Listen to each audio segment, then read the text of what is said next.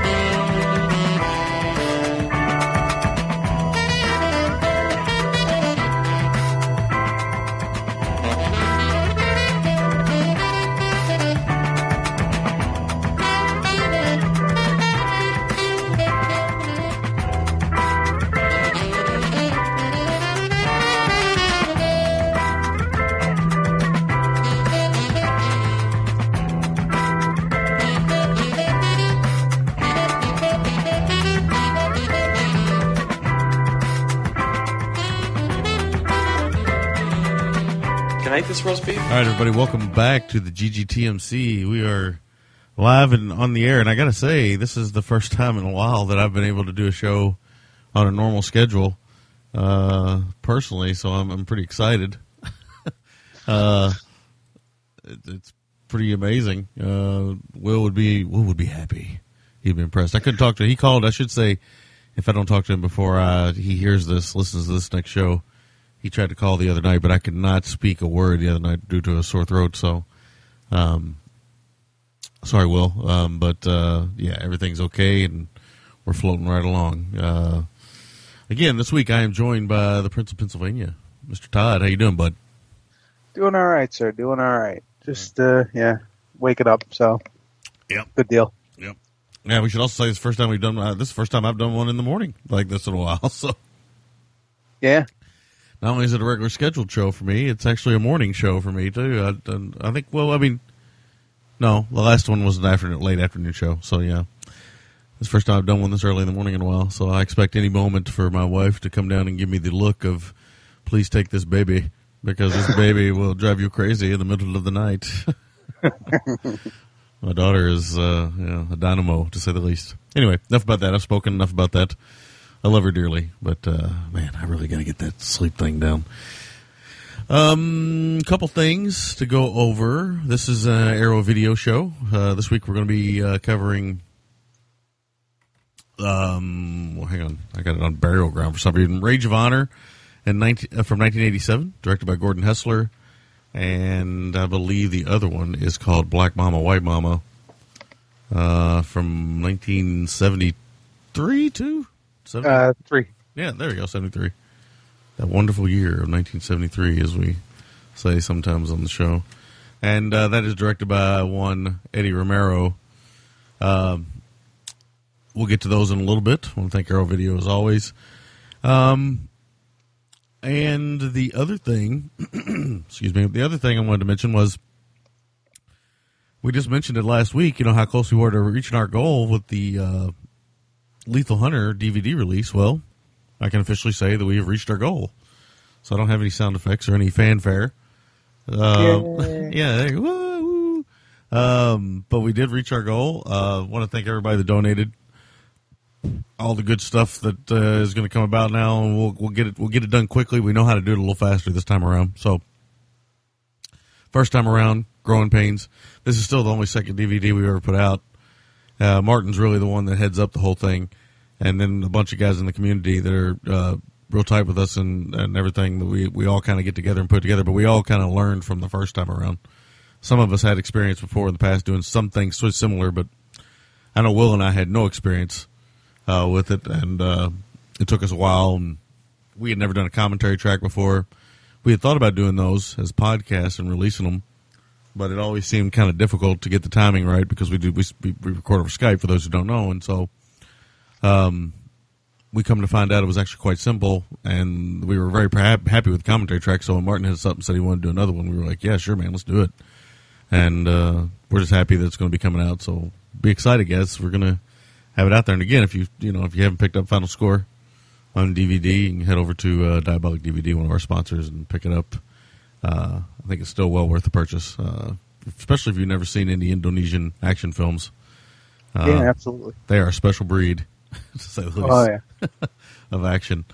Don't know where we'll go from here, but we're taking one release at a time. So that's the way we look at it, and we're very excited. All right, like I said again, thank you to everybody that donated, and we'll get that going as soon as possible. Okay, so what have you been watching lately, Todd? You been watching anything? A couple of things, not a whole lot. I finally caught up with Deadpool. Yeah. And yeah, I went into it. I'll be perfectly honest. Deadpool is not my favorite character in the whole wide world. Yeah. I never really got the appeal of him. But I gotta say, I really enjoyed the movie. It was, I was expecting the humor to be just kind of gross and stupid and and just, kind of annoying in that way. That kind of like, laugh at me kind of thing. But yeah. And it, to a degree it is, but at the same time, man, it worked. And I wound up really, really liking it. Yeah, a lot of fourth wall type stuff. Yeah, which is something that really, really appeals to me too. Yeah, I read like the first 20 or 30 issues of Deadpool before I realized I didn't really care for the comic that much. I always liked the design of the character. I mean, it's a very Rob Liefeld design, It's my God, yeah. I mean, it's essentially the Rob Liefeld design if you think about it. Yeah, well, him and who else? Like that guy, Shatterstar and Cable. Yeah, like those three. Yeah. Yeah. He does a Wolverine type too. Well, maybe no. Shatterstar's not. Is Shatterstar a Wolverine type? He is kind of a Wolverine type in a way. No, he's kind of like a long shot with a big puffy helmet. Okay, yeah. But he's got like a, obviously he's got a very. I mean, to each their own. I know a lot of people make fun of him and stuff. I mean, but in the early '90s, he was, huge. He was huge. But, and I still have some nostalgia and appeal for his artwork. But I'm interested to see this film. Actually, I didn't want to see it. I mean, I'm still not the hugest. I'm not the fastest to watch a comic book film, but I do like when they take kind of secondary characters and kind of mess with them a little bit because at least in that way, bigger playground, isn't it? Yeah. I mean, well, I think you can do a lot more, and you can take a lot more risk. Mm-hmm. Like I don't really think the big movies take very many risks anymore. So no, they absolutely don't. It's a completely different ballgame now. Mm-hmm. So I am looking forward to checking it out. This was really, really, really good. Well, not really. Okay, I'm taking off one of those reallys. Okay, there you go. Really yeah, I saw your rating. I was like, oh, Todd, Yeah, I mean, I know what to expect, so I'm waiting for that mood to hit me. I'm like, I want a movie that'll be fun, kind of I can laugh at, and kind of just have a good time with. Yeah. And that's because that's the kind of movie it looks like to me. It doesn't look like someone will sit around and I'm going to be like, I need to really see if they nailed the Deadpool character or not. Well, the good news is that they pretty much did, I think. Yeah, I mean, a long time ago when they cast Ryan Reynolds as Deadpool as Wade Wilson in the X-Men film, I thought, man, that is about as close to perfect casting as you can get, because in my head, I could hear Deadpool as this kind of smart-ass, fourth wall breaking Ryan Reynolds type. Yep. So for him to fight for that character for all those years, bravo to him. He stuck to his guns on it. Yeah. I've heard a lot of good things about The Mask, which is kind of a new touch they're doing with these comic book films, where they're kind of animating the mask. Because I know that Spider-Man in the Civil War film his mask is quite expressive, yes. And I know that Deadpool's is quite expressive. Now that's key too, because that's a key to the comic, actually. Yeah. It definitely helps them feel a little bit more comic booky. A and B. I mean, like I said, it's more expressive. You kind of get a little bit more out of the character than just that blank face. Yeah. The most difficult thing about Deadpool is explaining to my son that he cannot watch Deadpool. Yeah. Well, yeah, that's a big bone of contention for a lot of people for some reason, but. It's funny because there's something about, maybe it's something about Rob Liefeld's designs in particular, but kids are really attracted to Deadpool. And my son knows nothing about Deadpool, but he just thinks he looks incredibly cool with his 2 katana blades and we play the Lego Marvel superhero games, and he always wants to play. He doesn't always want to do it, but a lot of times he'll pick Deadpool, and Deadpool's a smart ass in the games too. He loves it, So. Well, and plus his face is kind of Spider-Man-esque. Yep. Yeah, I mean, there's a lot of appeal for children. I mean, I gotta be honest with you. If I was a young man, if I was 5 or 6 years old, I think Deadpool looked pretty awesome too. Oh yeah, I'd be drawing him with all kinds of pouches all over the place and everything. Yeah, exactly. Gotta have them pouches. Yeah, fanny packs. The one thing he's not rocking in this. Yeah, cool. The other thing I caught was Sergio Santiago's Death Force, aka Vengeance Is Mine. Does that have Dudikoff in it? No. This is I don't know who all's in it. There's the one guy who's kind of a staple of television back in the 80s, 70s, 80s. I can't think of his name off the top of my head, but it's basically about a guy. It's kind of like a Filipino blaxploitation movie, sort of. Okay. Where this guy is, him and his 2 buddies are in Vietnam, and they start getting into the drug trade, and the 2 guys turn on the one guy, and they basically, attempt to kill him, dump him overboard. He lands on an island where there's 2 Japanese soldiers who have been there since World War II hanging out, and he takes up the way of the samurai, so to speak, and that's putting it really, that's being generous about it. That way is try to sleep as much as possible and drink lots of coffee. You mean actual samurais? My bad. So, not the good kind. And then he goes back and he goes looking for them. It's not bad. It actually, it has that kind of appeal that it's bizarrely dark for no real good reason. And I don't mean that in the way that it looks. I mean in the tone of it. Let's see here. I'm looking for it on IMDb so I can kind of see. What was it called again? Death Force. Oh yeah, Death Force. AKA Vengeance Is Mine. And actually, it was one of those things. It's one of the great things about Turner Classic Movies is their TCM Underground. And their late night programming is where things like this show up. And, it's great. Thankfully. Yeah, great. It's great that it does. Also known as Fighting Mad. Okay.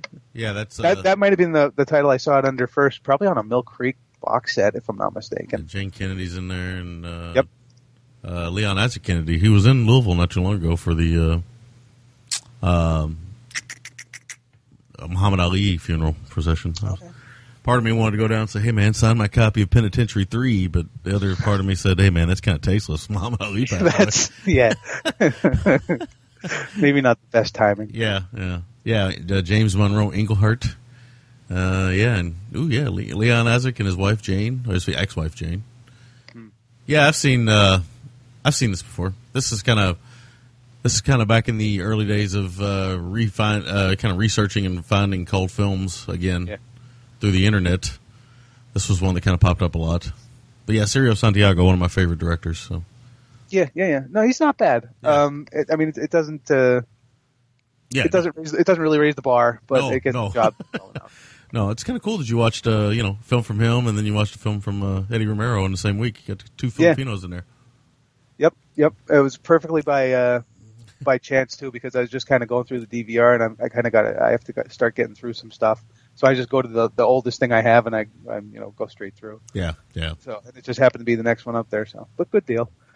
I watched the 2 films for the show, and the only other one that I want to talk about would be Child 44, which came out in 2015.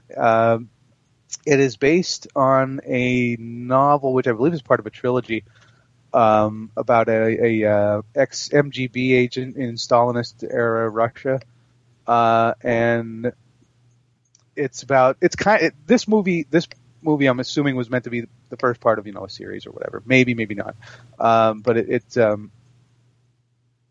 it's loosely based on The serial killer. What the hell was his name? Chikatilo. Yeah, Chikatilo. Yeah. Yeah, it's really loosely based on that.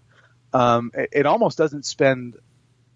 It almost doesn't spend even a quarter, maybe a third of the movie dealing with that part of it. The rest of it is about just the characters and the setting. It's got a phenomenal cast. Yeah. Tom Hardy, Gary Oldman, Noomi Rapace, Joel Kinnaman, Patty Considine, Vincent Cassell, Charles Dance shows up. It's good. It's really pretty bleak. Mm-hmm. There's a little bit of a silver lining at the end of it, but I like that it's just very blunt about everything that's going on. I know that if even a portion of this is true, which I do believe it is, as far as living back then, I know that I would not have wanted to live in the Soviet Union back then. Yeah, yeah. But this was a good little movie. It definitely there's a lot more cursing in it than I thought there would be for some reason. It just man, they're throwing fucks around and all kinds of stuff like Quentin Tarantino's Child 44. Well, more like Rob Zombie's, but okay, there is a difference between those two. I agree.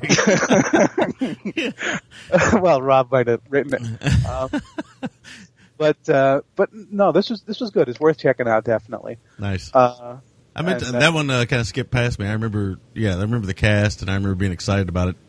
And I remember reading reviews about it saying it was pretty bleak and not very exciting and not very entertaining. And I remember thinking, well, that probably is right down my alley then. So, but I don't know why. It got past me. So I'll check it out at some point. Well, I wouldn't say that it's not entertaining, but it's not what you would normally think of when you think of like a thriller. Right. I mean, it's got action in it, and the action is pretty hard. Mm-hmm. And the people in it are pretty. They're cold. It's a cold. I think that's what would turn off a lot of people. Is that it's a pretty cold movie. Yeah. There's a heart beating underneath it, but you really got to dig for it.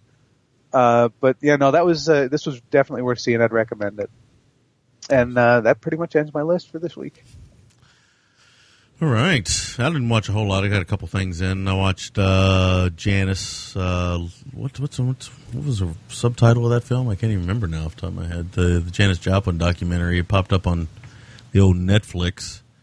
And I didn't really want to watch it, to be honest with you, because I thought I knew everything about Janis Joplin. So it wasn't, like something I thought, well, I'll check this out and I'll learn something new. I didn't think that I would learn anything new because Janis Joplin, like with Jim Morrison and Jimi Hendrix, they all kind of died close to one another, and it's kind of this kind of urban myth or so to speak, but anyway, it's this strange phenomenon anyhow.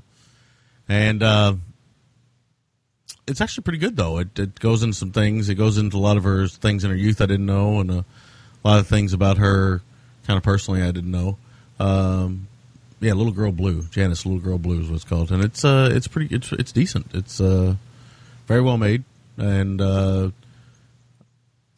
they go into kind of her personal letters and things like that, and it kind of deals with, I think, drug abuse in a kind of smart way. Doesn't, it shows you how hard it is to get away. Like she was always constantly trying to stay away and stay busy and stuff. It also kind of gets into the fact that she wasn't the most, by even those standards of those years, like she wasn't known as the most, and this is a terrible thing to say, but it's just, he goes into this, that she wasn't the most maybe attractive woman. Right. And there's a lot of moments where she grew up. I think at one point when she was in high school or something, she was voted ugliest boy in school or something like that, which is just cruel. Yeah. And my understanding is that was something that she really kind of struggled with a lot in her life. She kind of got depressed over it, and just struggled with it. Just had a very low self-esteem. Yeah. Except when she was performing. If she was performing, she was very happy and stuff, but everything else around her life was very much very different. So anyway, worth a watch. If you're a big fan of Janice, then you'll definitely enjoy it because it goes into a lot of her music, a lot of the creation of her music and stuff. How would you describe the style of it? I mean, do they play pretty straight, or do they get do they play around with like a lot of? I know the thing I've seen a lot of more in biopic kind of documentaries. is they play around with like a lot of animation and not so much recreations, but they just really start to play around with things. And it almost feels like they do it just to have something to do, rather than to tell the story. Yeah. But I thought that might go this way, but it didn't. It kind of. I mean, she reads the letters. Cat Power, the musician, she reads the letters. She sounds a lot like Janice when she talks, and she. I wheezed a little bit there when I took an inhale. I was getting past the sore throat. They kind of just show footage, and maybe they'll show some pictures of her in her youth, or they'll show some stuff from her childhood and stuff like that. Because there's a lot of childhood pictures and photographs. And they talk to her family, one of her sisters, and some of her childhood friends, and some of the people that are still alive that played music with her. Mm-hmm. They talk to them. Bob Weir's in there, and from the Grateful Dead and stuff. So there's people with a lot of great stories, and it's not. I don't recall any animation, but there's so much of that is used in documentaries nowadays as kind of a sometimes a crutch that it could have been in there and I wouldn't have seen it, but I don't really recall any animation. There's so much footage of because she was such a shooting star for such a short amount of time. They caught a lot of footage of her, and most of it's footage you've probably seen before, but they kind of mix in a lot of moments of her kind of behind the scenes, as much stuff as they could grab. Some footage I'd never seen, where she kind of makes guffaw faces at the camera and stuff like that. I didn't know she did that stuff. I always see the same stuff, which is her really getting emotional when she sings, really getting into it.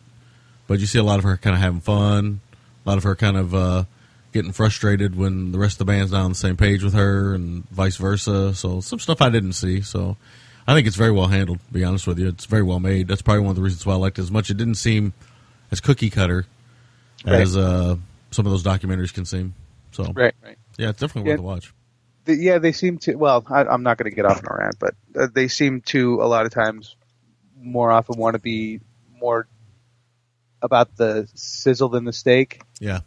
A lot of them. So I kind of get turned off on a lot of more modern documentaries. Not a lot. I mean, there's still great documentarians out there making great movies about great subjects. Mm-hmm. But that's kind of like the growing trend. Yeah. Especially with how many we're seeing now that have to deal with the art world and cinema and music and just performers in general. Mm-hmm. Yeah, I agree, and it might be an easier type of they can use that kind of standard animation to finish the film. I mean, I know it's hard to get films made. So one thing about documentaries is that you can you can be a 2 or 3 man crew in this modern era and get one made. And if the subject matter is good and you made a pretty good film, you can get it into festivals and things like that. So you can land some interviews and stuff. It's one of the few genres where, me and you and Will and a few of the other guys, we could get together and say, hey, guys, we're good. We're kind of spread out across the United States.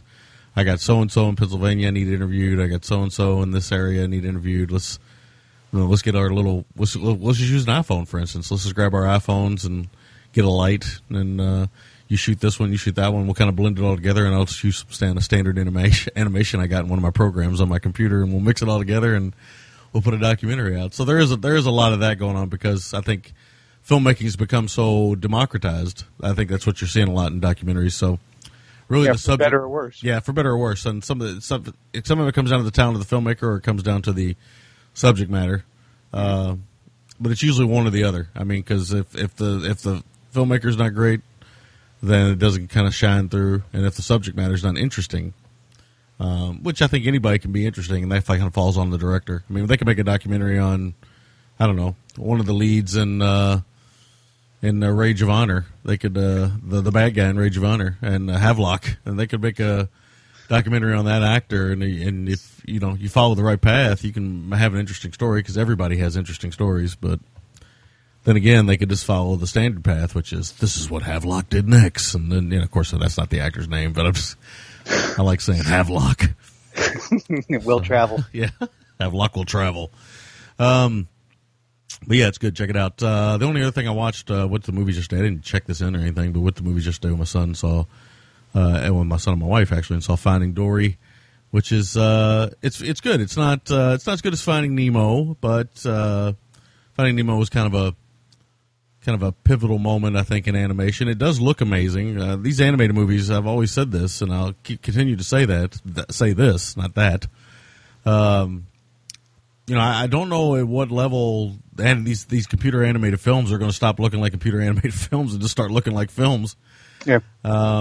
There's a short at the beginning, and all these shorts that are at the beginning of these Pixar films, I always think to myself, not myself. Sometimes I do wonder. All of you. Yes. How much more realistic does it have to look before we, at some point just stop using actors altogether? Because there's some amazing stuff in this short. This short, I think it's called Piper. At the beginning of this one, dealing with sort of an ocean bird and some water and stuff, and it looks unbelievable how realistic it looks. I know we've all kind of said, "Man, look at the water," but this one was the first time in a couple of years I've been like, "Geez, look at that water!" it's well, yeah. How often do you say that about computer animation? Yeah, the things that it gets. My opinion on computer animation is the things that it gets right are typically like hard things, like planes, landscapes, buildings, that sort of thing. When it comes to things that are moving or constantly changing, like water, fire, smoke, that sort of thing, it tends to really stand out as being CG. And I think that's kind of one of the reasons that I always have a hard time with the overuse of it in terms of characters, is because my opinion is that in real life, there's always a jitter to your body. There's things that the camera's picking up that, a computer goes from A to B because they're animating from A to B with like a through line that the computer fills in. Right. And, it's almost like, it's like a perfect line. It's like a perfect arc. And it looks more fake that way. They can get the skin, every pore of skin and hair and everything else on a character, and it looks great. But the minute that they start moving, it just instantly stands out as being computer animated. Not always. There's been some really outstanding work in that department, but typically it stands out a little bit more as just being not real. And I think you could go down a whole rabbit hole of talking about that, and exactly. where do we mix the two? Why don't they just make everything cartoons at this point? That sort of thing, especially with the big blockbusters and that. Why not just animate everything? But that's the basics of my opinion. But listen, I'm an animation guy myself. Love it, love anime, love a lot of the Pixar stuff. So yeah, I'm for it. Yeah, the interesting thing about animation is the closer it gets to reality, the more I always wanted to kind of get back to stylized animation, because that's what I kind of like about animation is the fact that you can be stylized, right? It kind of gets into comics. I think it's great that some artists are amazing at drawing the human body, but I miss Sam Keith. I want Jack distortion. Kirby. I want distortion. I want dynamism. Yeah, I want that because it gives it a flavor. Whereas and this again, like I say, this looks amazing. It does have pretty much a standard story. I think that what the thing is that's kind of weird about this one is I think that Finding Nemo felt like it was a grand adventure. Across the ocean. This one goes across the ocean too, but in Nemo they're kind of, they end up on shore, they end up in a fish tank situation. It's pretty crazy. This one's pretty crazy too, but they end up in a marine institute and stuff. There is a great performance from Ed O'Neill as an octopus named Hank. That is fantastic, and it's one of those things where octopuses are always looking to get out of situations. There's so many videos on the internet nowadays of people putting octopuses inside jars and octopuses unscrewing jars and everything. They're such crafty creatures, and what I love about the movie is they kind of joke about how Hank's always trying to get away. Like, the octopus is out again. Somebody looking for the octopus. The octopus has made escape again. The octopus is out, and it's pretty funny because Ed O'Neill's, he's always trying to get to this magical place called Cleveland, and whereas he thinks that he won't have to go back to the ocean because he's scared of the general population in the ocean and stuff. So. He's pretty great, and there's also two sea lion performances from Idris Elba and Dominic West playing very much kind of the kind of London type gangster types, and it's pretty great. Like, what are you talking about? Have you lost your marbles? They're great as these two seals, Fluke and Rudder. I would love a film of just Fluke and Rudder, these two sea lions, because they're hilarious. And there's actually a great moment where there's always another sea lion trying to get on the rock that they sleep on. And they're always like off, you know, they start doing that. And I'm like, oh, okay, that makes sense. That's why sea lions they make that noise.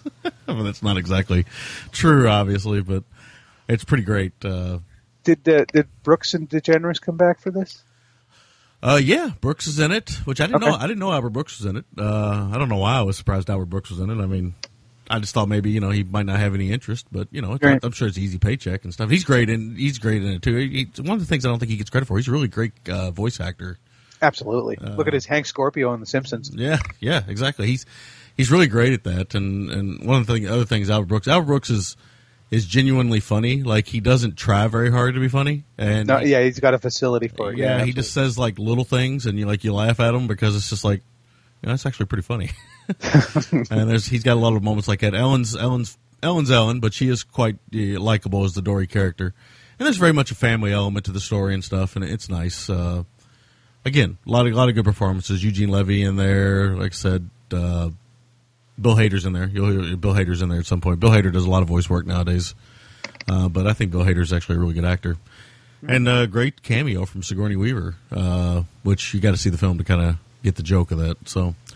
Yeah, it's very well done. It's made a lot of money. I can't be surprised. I mean, my son loved it. I don't think he loved it as much as like he did like Zootopia and like Angry Birds, which had, you know, Angry Birds had a lot of, you know, poop and fart and pee jokes, which, you know, hey, when I was 5 and 6, that's what I wanted too. Hey, I'm 43 and I still like that. Hell yeah. But you could tell his mind was kind of blown sometimes. You could tell what some of the oceanscapes and some of the kind of large panoramic shots. There's actually, they go inside this gigantic aquarium at one point, and if you've been to these aquariums, you know, they're pretty amazing. And here's this animated version of this aquarium, and it looks just as great as going to these gigantic aquariums. And, I mean, there was moments where I was just like, whoa, this is... Again, it's this, you know, it's modern animation. Every time you go to see one of these things, you're like, okay, well, this is going to look pretty great. And then the next thing you know, you come out there thinking, geez, can it look any better than that? And sure enough, I mean, I saw Minions a year ago or 2 years ago, and there were some moments in Minions where I was like, my God, this animation is amazing. It can't get much better than this. And then here I am watching Finding Dory, and I'm like, man, this kind of makes Minions look kind of weak. So, and that's just a couple years. So, I mean, the growth rate of these films is pretty amazing. You know, like I said, it's not a barn burner, but not as good as Finding Nemo. I think Finding Nemo had a much more pure story and through line, not in a unique story. This one has very much a similar story, but I just don't think the grand sense of adventure's there. And unfortunately, because some of the other exterior characters are so interesting, they don't get to spend enough time with them. There's a whale shark, and there's a beluga whale that's pretty funny, played by Ty Burrell, and there's a whale shark, I can't remember who that's played by. She can't see very well, she's nearsighted. These little kind of Disney Pixar type moments. The whale shark's nearsighted. The beluga whale, he thinks his sonar doesn't work, so he's playing sick. He won't go back to the ocean because he can't get his sonar work. They call it the world's greatest pair of eyeglasses, the beluga whale sonar. And he finally gets it working again, and it's pretty funny. And they're making fun of his big head and things like that. I mean, just kind of stuff that makes kids laugh, and little moments that Pixar is really good at. But the octopus is really the standout kind of creation from this one. And Ed O'Neill, just a fantastic job. I mean, Ed O'Neill doesn't get enough credit for how good an actor he is. No. He, done some great TV work, obviously. For those who don't know, he's Al Bundy. If you don't know who I'm talking about, but he's also a fantastic actor, very very good character actor. So he's great in this. His voice acting is amazing as Hank the Octopus. So yeah, my son loved Hank the Octopus, and I loved Hank the Octopus. So yeah, you'd almost think that Ed O'Neill would be kind of like a Patrick Warburton-y kind of voice actor and how popular he is, because he's just got there's a certain character to his voice, like Warburton that is distinct. Yeah. And it could fit so many different characters. Warburton's is almost too distinct, because at this point, even my son knows who Patrick Warburton is, and he doesn't really know actors by their voice only. Yeah. Well, him, and H. John Benjamin too. Yeah. He'll hear Warburton and just be like, "Oh, that's so and so. Oh, that's so and so." And of course, Warburton's in. We play the Skylanders video games, and Warburton's in there playing a character named Flynn. Okay. And he always likes to eat tamales and stuff like that. And so, Like, I really gotta have some tamales, and we kind of joke around about enchiladas. We kind of joke. So he'll hear him say something else in another movie, like Peabody and Sherman. He'll be like, "Oh, that's the guy that likes enchiladas." And I'm like, "Yeah." So he knows exactly who he is because he just has such a distinct. Even to the point where he sees the national car rental commercials, and he sees him when he grabs the coffee. He's like, "A perfect 173 degrees." Talking, the Patrick Warburton talking. He's like, "Is that the guy that does the voice?" I'm like, "Yeah, that's the guy." So very interesting. But he does have a voice made for anime. So does Ed O'Neill, but hopefully he'll get more work in this field because he's really great. And I'd like to see a Hank the Octopus film, to be honest with you, because the character's that great. I mean, he's neurotic. I just think they really nail the idea of the octopus trying to always get away, because if you know anything about octopi, I didn't know I get to say that this morning, they always seem to be trying to avoid conflict as much as possible unless they have to eat or something. They're always trying to get away. I mean, you can watch 1,000 SeaWorld documentaries and people are always following an octopus. It's not like you go to an octopus and they come out and say, "Hey, what's going on?" Yeah. Sometimes they will, and then sometimes they'll fuck you up, but they just... They tend to be like, "Hey, go, leave me alone. Get away. I don't want to be talked. I don't want to be touched. I don't want to be, get away." And they really kind of nail that. He just wants to be left alone. So, and get back. Like you said, he wants to get to Cleveland because supposedly no kids will touch him. Because at one point they end up in the touch tank at this aquarium. He's like, "No, you don't ever want to go in the touch tank." He goes, "I lost a tentacle." Because I think he's only got 7 arms in the movie. Because Dory calls him a septopus? A septopus, I think is what she calls him. Septopus? What is it? 7, not 8? So it's not an octo, it's a septa. Whatever. She calls him that because he lost a tentacle. I thought they regrow their tentacles, though. I don't know. Maybe I'm... I don't think they do, actually. No. Yeah. It's almost like the what was it? The quintupus or whatever it was from came from beneath the sea. Yeah. So anyway, he's a damaged goods too, so he's got some psychological stuff going on. All right, we don't have a whole lot of time to finish this recording, so I'm going to cut that off there. We will take a short break. We're going to come back. What do you want to talk about first? You want to talk about Rage of Honor, or you want to talk about? It's Dealer's Choice. Dealer's Choice. We'll just go chronologically then. We'll just do Black Mama, White Mama. Okay. Come back and talk a little women in prison. We'll be back right after this. This is Reb Brown. You're listening to Gentleman's Guide to Midnight Cinema. Bring me to Dakota! John!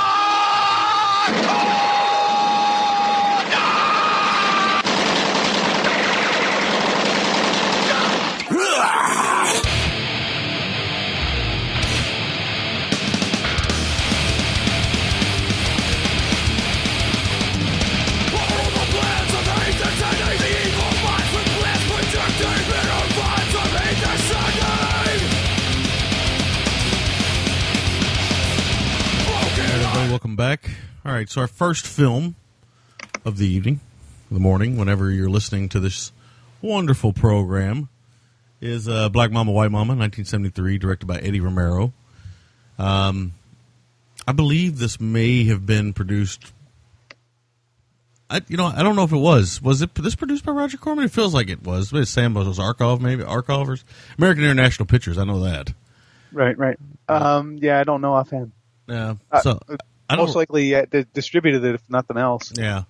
It's also got another great title called Chains of Hate, which is pretty great. I don't know. And this is one of those ones that it's shame on me in a weird way. It's very much a classic exploitation film, and maybe one of the best of its genre, surely.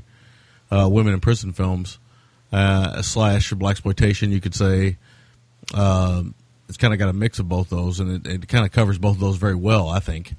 But it not really talked about that much. It's weird. It's kind of one of those ones that kind of gets past it doesn't get talked about like with the Big Birdcage or like Caged Heat or even some of the other Pam Grier films like Sheba Baby and Foxy Brown stuff and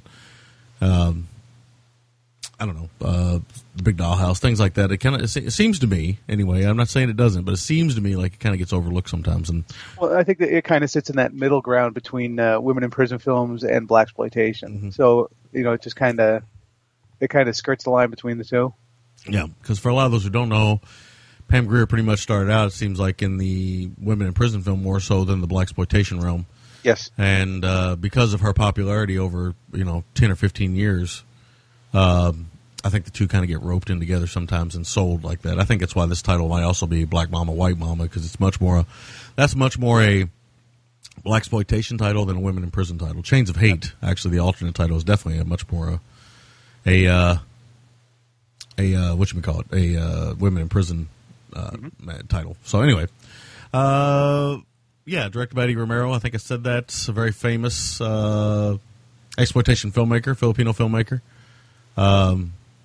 Eddie was interesting. He never really he always wanted to make prestige pictures. And anytime he would get interviewed, people wouldn't ask him about his prestige pictures. They'd always ask him about, Beast of the Yellow Night or Blood Devils, Mad Dr. Blood Allen, those kind of things. They never would ask him about his films that he was so proud of. But, hey, that's the way it works sometimes, just because, I could dime a dozen that you could meet filmmakers who want you to talk about the stuff they're most proud of, but the thing they're probably always going to be remembered for is the thing that they, it was raw energy and something they started out with. And yeah. I mean, how often do you hear Stallone talk about the Italian Stallion? Yeah, exactly. Yeah, exactly. There you go. I mean, Stallone would tell you that his best acting was in, he'll tell you probably "Stop or My Mom Will Shoot" or one of his comedic pictures is probably what he'll say because he loves his comedic stuff. Yeah. But he's just trying to get away from the fact that, he was tailor-made for the Rocky and the Rambo character and all that stuff. So he's just one of those things. And I'm sure he's just tired of talking about it. I mean, like anybody would be. You get interviewed 1,000 times a year and you get asked about the same things. I'm guessing you probably wouldn't. And I'm sure Eddie Romero in the back end of his life was interviewed 1,000, by a lot of film lovers, and they always wanted to talk about, his exploitation pictures, not in his eyes, his prestige pictures. So. Right. Did you want to take a lead on this one, or do you want me, or? I could take the lead on this one. Okay.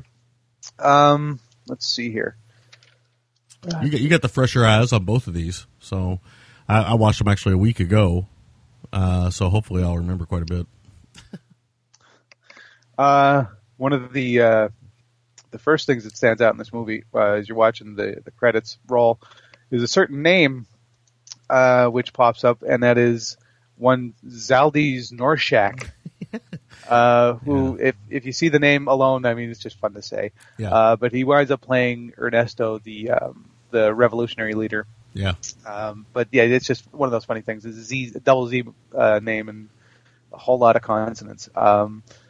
Yeah, he was evidently a pretty big actor in the Philippines for a little while. Well, he looks familiar. Yeah. I don't know what else I can think of him from, but he's one of those guys that just has that kind of face that really stands out to you. You've probably seen him in something else. I mean, I'm looking through his filmography. Yeah.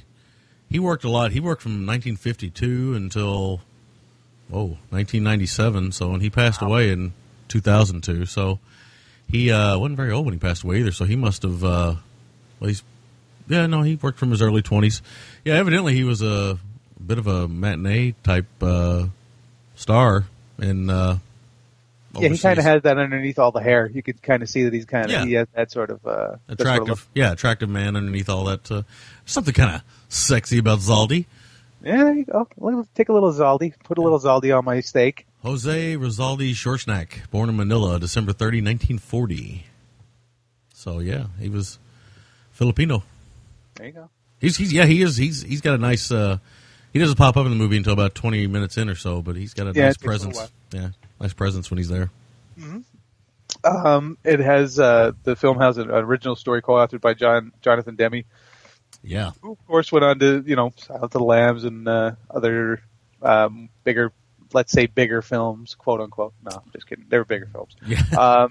Yeah. And he was one of those guys who started off with Corman, and I think the first movie that he directed, and I know that somebody is going to lose their mind when I say this, was what was it, Caged Heat or Chained Heat? Was one of the terms of that he directed. Chained Heat, right? Chained Heat. Okay. Maybe. Now I got to check. There's so many Heat movies. In terms of, yeah, we're gonna catch a lot of heat for not knowing our heat. Let me double check that for you because we don't want to catch too much heat here. chained or otherwise. Yeah, for those who don't know, Jonathan Demme went on to the world of Prestige Pictures. And that's what he's remembered as. But yeah, he started out. I think that's what Eddie Romero wanted to be remembered as. But again, he started out as Caged Heat, Chained Heat. So he also wrote Fighting Mad, which you watched. So. No, that's a different Fighting Mad. That was the one with Peter Fonda. That's the one with Peter Fonda. Yeah, okay. Yeah. Actually, I wrote that one up for the blog a while back. Oh, so. That's right. Yeah, that's a pretty good one too. Yeah. So worth seeing. Let's see. They have women's rehab. We should say Jonathan Demme, one of the great filmmakers. Really, he has a hard time getting movies made nowadays. He's working on a Justin Timberlake concert film right now. That's the world he lives in now. So, which is amazing. You would think with the cachet that he has from just Silence of the Lambs alone, you would think that he would be able to get almost anything. The last thing I can remember that he made that got a good amount of buzz was probably Rachel Getting Married, which back in the beginning of this podcast I remember made my top 30 list. Okay. But after that, he's made almost all documentaries and TV shows. He made a film called A Master Builder, which I never saw. Don't even know what the hell it is. It's got Wallace Shawn in it, Julie Haggerty. Oh. So it's obviously a very low budget, kind of small picture. And he made Ricky and the Flash. That was that kind of Meryl Streep rock and roll movie. Oh yeah, that was just recently, last year, wasn't it? Yeah, but I mean, he has a hard time getting films made now. Yeah, that's kind of well, it's not kind of, it's definitely sad. It is sad. I mean, that's the world we live in now. I mean, there's very few of the great filmmakers. I mean, I can only name maybe a handful, like Scorsese.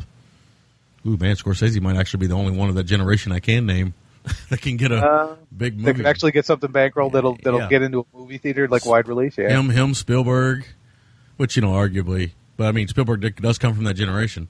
Although I don't think he's really interested in that anymore. Any way, shape. But I don't think even if I don't even know if he'd get a job like that now. Anyway, he's too difficult to work with. I mean, Hollywood's more interested in, yes men. They're not interested in people like that. But for some reason, Scorsese, he manages to get it done. I don't know what he does, but I don't know. Whatever. Well, I think he's as much of a salesman as he is a showman. Mm-hmm. Yeah, he does it. He does it well. Yeah, very well. They don't have prisons in the Philippines. They have women's rehab centers, which is something that always just, it's one of those things that just stands out to you. It's like, why not just call it a prison? It's a prison. Yeah. It's worse than a prison when you think about it. Well, yeah, I mean, it does go one step beyond.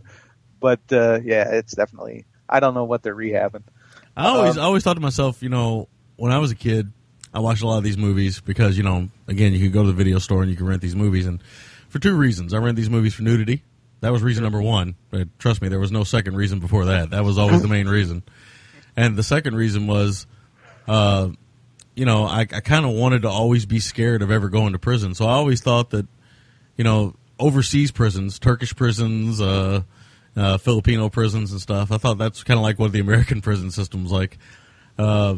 Some ways, nowadays, the Filipino prisons almost look like vacations compared to what I've read about American prisons. But I'm petrified to go to prison. I just yeah, petrified. I mean, I don't think kids know enough about prison nowadays. Maybe if they did, some kids wouldn't misbehave as bad.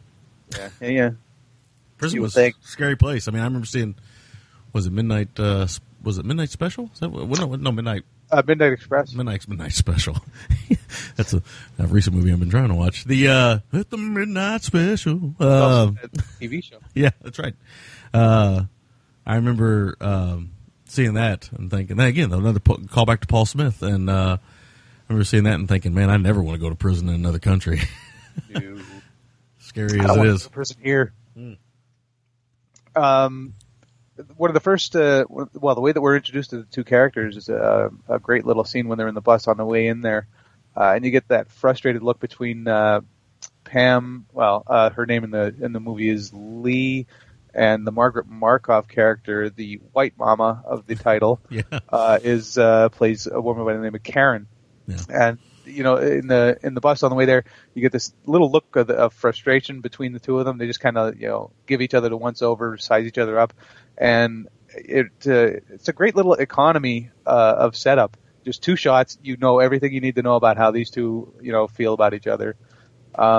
And it kind of reinforces the theme of the film right there. Yep. So I mean, give it up for give it up for Romero. You know, he had it down pat.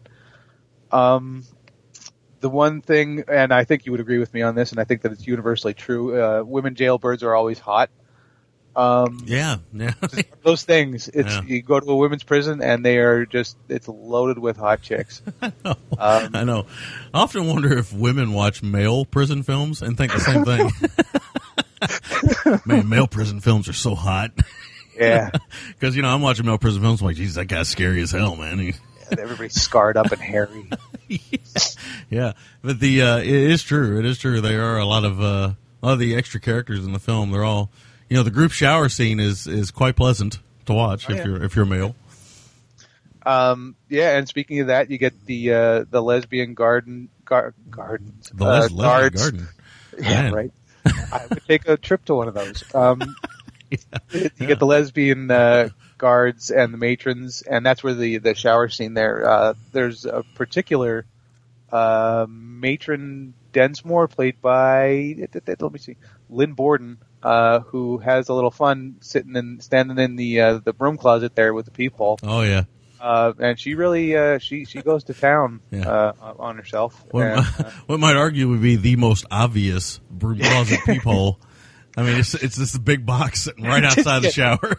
It's just somebody got a Dremel and made a little square. It's not it's not the size of your eye. It's like the size of half your face. Yeah. Maybe they just put maybe there's a vent on the other side that we're not seeing. Yeah. Just to disguise it. Yeah, you get that. I mean, and that's one of those things. I mean, there's always that homosexual angle when you get into prison movies, whether they be male or female. And and there's always the aggressive, and then there's the gentle, right? There's always that scary kind of rapey one, which is the kind of Lynn Borden type. And you pet your face and brush your hair and stuff. Yeah, and then there's always the other one, the one that's that'll take care of you. Yep. Protect you. And that's actually one of the more interesting things here is that there's the two lesbian matrons, but they're also in a relationship. Mm-hmm. Yeah. And it's kind of a nice little detail, a nice little angle that stands out on this is just being a little bit more developed than just the standard two lesbians who just want to beat women and basically molest them. Mm-hmm. So I like that. It's a little bit something extra. Along the lines of women jailbirds always being hot is that showers in jail are always fun. As we got from the scene where I don't know why a person would turn a hose on when you're in the shower, but the one girl does, and she's squirting everybody down with it, even though they're already getting wet. But I think what's interesting about prison films in general, again, there seems to be, and again, I'm not calling us out or the male species in particular, the male sex, but women's shower scenes have a totally different feel than the male shower scenes do. And now I am looking at it from a male perspective. I will freely admit that. But male shower scenes are usually more about vulnerability and threat, right? Yeah, because that's where some stuff goes down. Yeah. It should kind of be the same thing. It should technically, though, be the same thing in a female prison film, but for some strange reason, it always kind of turns into, like you said, it turns into the water hose moment, or it turns into this kind of frolicking kind of thing. Again, look, these are women in prison films. I'm not trying to say that they're looking for the most tasteful way to show a group shower scene. I mean, obviously, I realize this is an exploitation film, and the people that are going to see this movie at the drive-in or at the 42nd Street Theater back in the early 70s, they're going to see it because there's tits and ass. I mean, I'm not stupid. I mean, that's what. I mean, we spend a whole podcast talking about essentially tits and ass. That's what it's all about, but not for us. I'm just saying that's what exploitation films, a lot of them are about. Tits, ass, violence, you name it. Those are all the quintessential.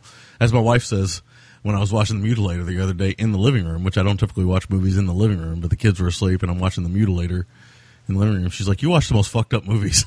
And I'm sitting there thinking, you know what? I kind of do. I kind of, I sit around and I watch a lot of fucked up material, and obviously I'm a grown man. None of it bothers me. I don't sit around thinking I'm going to go out and do these things to other people because I'm not that type of person. But I do look for fucked up material. That's what I look for, and I think most of us genre fans do. And Absolutely. So, but yeah, I often wonder if I kind of wish in a way we could have had a female perspective. I'd like to have maybe on the show sometime. I'd like to bring like a female film critic on, one of our buddies, female. Yeah, that'd be good to kind of get their take on the women in prison thing, because I'd be curious sometimes. Because there's moments now as a grown man where I almost feel not guilt, but I guess the word is curious, maybe more than anything else, as to how some of our female-minded compatriots think about these type of films and what they think of them. So, because they can be seen, I think, or interpreted as misogynistic films, I think, very easily. Yeah, very, very easily. Absolutely. Yeah. Although I think they can also be seen as political films too, so it's a very touchy subject.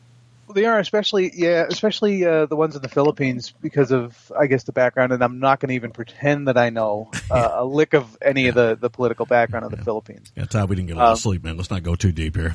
Yeah, but yeah, I mean, it definitely is there, and actually that leads into one of the things that they have in all of them, or at least in the vast majority of them, is those sort of working in the field shots, scenes of the girls, just kind of slaving away, quite literally.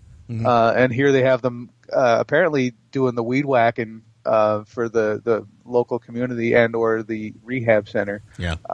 But you get that it's kind of that slave imagery, but it's based on gender. The women are kind of being put down and that sort of thing, even though they're being overseen by other women. Mm-hmm. These particular women are, kind of being oppressed, and I do think that that's in there for something other than just being a way to facilitate. Oh, good God, it's early. Facilitate, other things happening in the plot. So just a little aside there. You get a nice little food/cat fight. I'm not a cat made out of food or anything. In the cafeteria, which leads to Karen and Lee winding up and spending a day in the oven, or as Strother Martin would say, in the box. Yeah, the hot box. Yeah. This is another Jonathan Demme pinned picture. I think he wrote a movie called The Hot Box. I think you're right. I think he did. Yeah. But that's the first part where these two women start to bond a little bit. Mm-hmm. They still don't really. They still definitely have their own agendas, and the way that they look at things. Like Karen is a revolutionary, and that's where the Znorsnack, oh God, character comes in, is because she was with him and the revolutionaries up until she got caught, and the whole reason that they have her in prison in the first place, which I don't think we synopsized the movie outside of just saying that it's a women in prison film. And I don't think we necessarily really need to, but no, I guess you don't. I mean, I'll do it right now. I mean, two troublemaking female. It's basically a play on the Defiant ones, right? Yeah, it is. Two troublemaking female prisoners, one a revolutionary, the other a former harem girl. Can't seem to get along. They're chained together and extradited for safekeeping. And we can get into more of. I think that's the basic plot's enough for all you need. But it's essentially what you said. It's basically a play on that. Yeah. But yeah, so she was a revolutionary, and Pam Lee, the Lee character, was into the. I think she was a prostitute, but she was with in the drug trade with another character who will show up in a little bit, played by one Vic Diaz, and so the two women they definitely have their own agendas, and they definitely have their own point of view on what they want to, how they want to get the hell out of here, and what they want to do once they do finally escape. Spoiler: they escape. But another thing that I found kind of interesting was that they kill during the prison escape. They wind up killing one of the guards, or they kill another character with the chains on their wrists, which is another one of those images, kind of like the ones with the work in the field and all that other sort of thing. Yeah. I do think it's pointed imagery. I don't think it's there just because it looks good, although it does look good in the terms of an exploitation movie. Mm-hmm. That's my opinion on that. But it's just one of those things that stood out to me. It's once they do escape, Karen's trying to kind of talk Lee into helping out with the revolution and getting back to the revolutionaries and all that. And she brings it up as being about Pam should understand this because she's black, and Pam doesn't really give a shit about that. She doesn't care about any of that. She just wants to get the hell off of the island. Yeah. And then of course we get another little cat fight, as you will, and it kind of hurts even more because you have that beat it chain strapped to your wrist, so you kind of have to do the little fight dancing with one arm, Yeah. being disabled. Yeah. Not wrapped with a bandana, but chains are a little more tight. Yeah. I'm told. Yeah. We should say that I should say, since you brought that up, the tagline for this film, one of the taglines, "Chicks and Chains, where they come from, this is fun." So again, Well, yeah, depends where you come from. nothing behind but prison bars, nothing ahead but trouble. That's actually a good one. That is. That's a nice one. Here's the one that this one goes on forever here. On the lam from a prison hell, manacled together by hate and the strange ideas a woman gets after 1,000 nights without a man. What kind of strange ideas are those? Yeah, right? Does that have to do with the lesbian garden? I don't know. I'll put the azaleas over here. Brings a whole new meaning to the term rosebud. It does, though. You get a little Nuns on the Run action Yes. in here, which was pretty nice. And just seeing that's another. It adds a little level to that kind of fetishy thing that you get in women in prison films, aside from the prison aspect. Now you get a little bit of nun action, so you're kind of ticking all the boxes that you want to see. Yeah. And I wrote this down as one of my notes, and it's kind of funny in retrospect, considering what happens next. But I wrote I was surprised that one of the nuns wasn't played by Vic Diaz. Cut to Vic Diaz, who is the drug lord who Pam used to work for. And it's a really interesting scene because, man, it's sleazy but it's effective.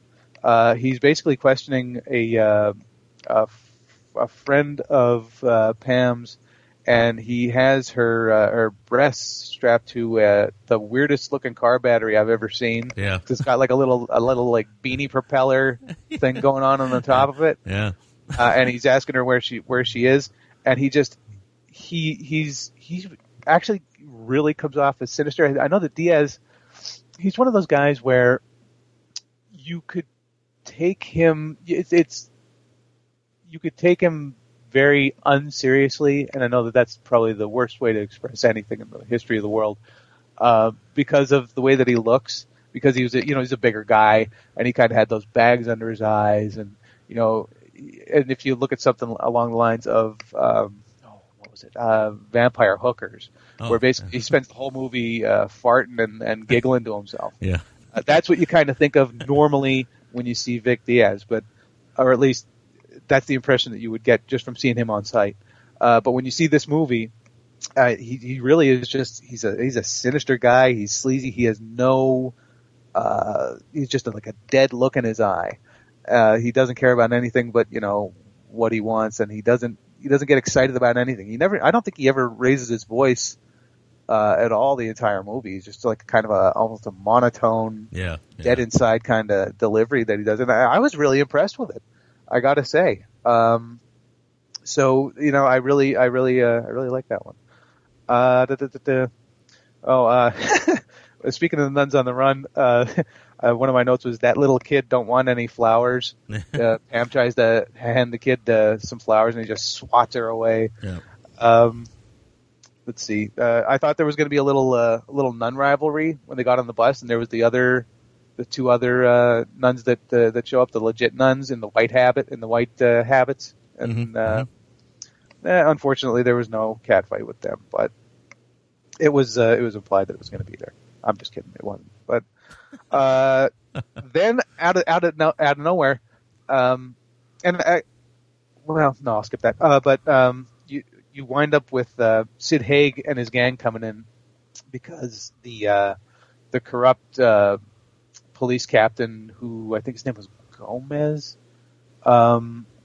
His name was Captain Cruz, played by Eddie Garcia, and he hires Sid Haig, who plays a guy by the name of Ruben, and his gang to find the women, so that the police kind of don't have to. And the interesting thing about Haig and his gang is that they're basically cowboys with the most amazing fashion sense in the world. Yes.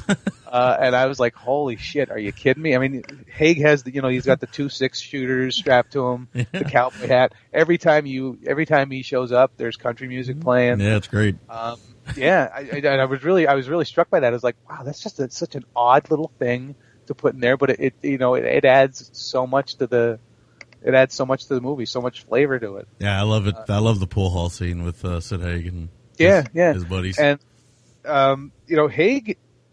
Haig winds up being, I don't want to say more so, but in a different way, perhaps even worse than the Vic Diaz character. Vic Diaz character, who I believe was also named Vic. So no confusion there. Yeah, very little confusion.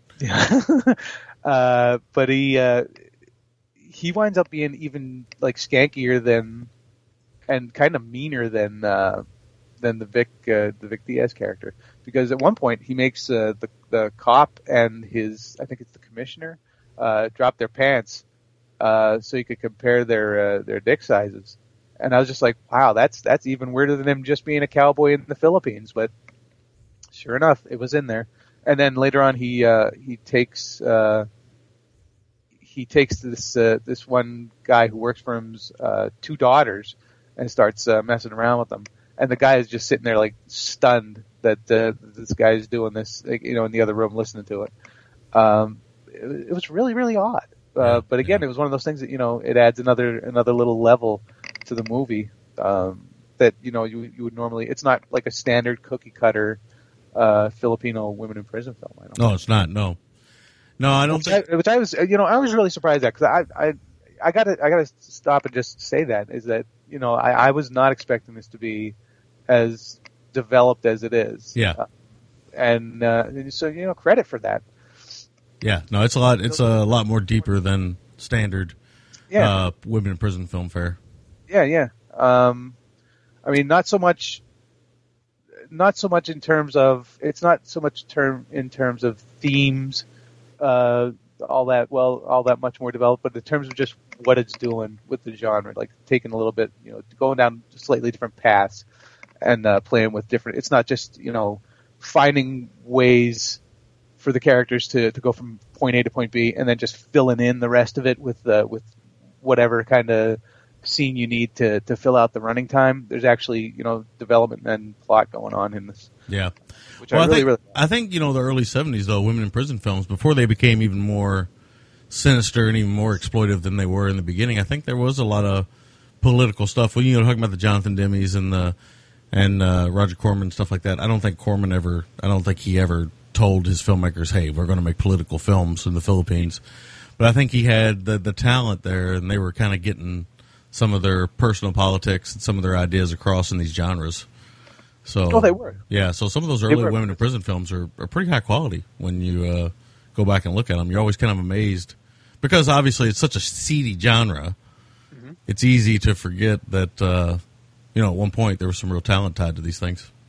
Well, it's almost like it's like horror movies in that way, in that you could, or even science fiction, in that you can talk about different things other than it just being about the hot bodies taking showers, right?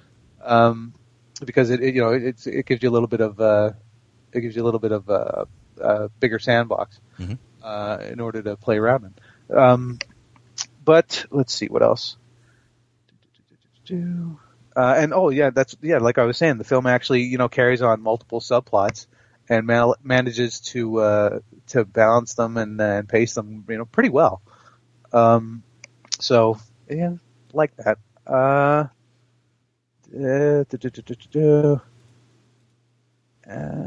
What the hell does that say? The action in the movie is okay. It's well enough edited and staged. It's not talked about the dick comparing scene. And again, that's one of those things. I mean, just in their relationship, between the Cruise character and the Haig character is that you get that equivalency between government and criminals, right? I mean, right. That's another little level of that political angle. The thing about Haig and his cowboy persona is it culminates in a nice little Western showdown. With the wide open shot of the two characters facing each other off in the street, and it goes from there. It turns into a little bit more of a I don't want to say bloodbath, but a little more like a firefight melee kind of thing. Uh-huh. But it starts off as a Western showdown, and I thought that was pretty cool too. Yeah. I mean the climactic battle is pretty. I think emotionally it's pretty well done. Yeah. These movies, they don't typically end all that well for all the characters, and this one is no exception. Although usually I thought that this one, and I don't want to give too much away, but it was a little more downbeat than usual, even for this genre. I mean, I was expecting a certain thing out of it, and that didn't quite happen. Right. It does to an extent. I mean, like I said, I don't want to give too much away. But it's just one of those. And this even goes back to the what I was watching, the Death Force. That's another movie. It's got like a pretty downbeat ending. And it's just one of those things, we don't see that anymore either. That was really a thing of the 70s, 60s, late 60s and into the 70s. Was that kind of, downbeat ending. Right. Which we just don't see anymore because everything has to, end up, quote unquote, up anymore. Yeah, that's a thing. We have to have ups. Yep. Up. Yep. And that is all the notes that I have. So I will kick it over to you, sir. All right. I don't have a whole lot more to add. I mean, I'm glad we got a chance to finally cover this. I know Will. Want to give a shout out to Will again. Like I said, he's just kind of tied up in things right now and doing some things he's got to get taken care of personally. Again, nothing serious. So nobody. I know some people have asked. Nothing serious, nothing health related, nothing like that. Just some things he's got to get straightened out, and our schedules aren't quite meshing right now. So we're just kind of moving along here because we were building quite the backlog of material to cover. I know he really wanted to review this one, so I just want to say. Sorry that he couldn't be here for that. Maybe we'll do it again another time. But he's a big fan of this one. He saw it for the first time, I think, a few years back, and he liked it quite a bit. I like it also. I don't think it's my favorite women in prison films. I think I like, I like Jonathan Demme's Caged Heat quite a bit. I like Chained Heat quite a bit too. It's very much more exploitation than Caged Heat, but it's. Well, I even loved Red Heat with the Blair and Sylvia Christel. Yeah, I think Red Heat actually. That's the one that's Schwarzenegger and Belushi, isn't it? That would be the good one. Yeah. That was a good women in prison film. Yeah. But this one is definitely in the top 10. I mean, there's not a whole lot of these films, but there's enough to give it a top 10 all its own. This is definitely in there. I don't know where it would fall for me. I'd have to go through that genre. It's a genre I don't revisit very often because, again, it's more of a genre that was more appealed. It appealed more to my adolescence, let's just be honest, than it did to my adulthood. That's not saying that this film is.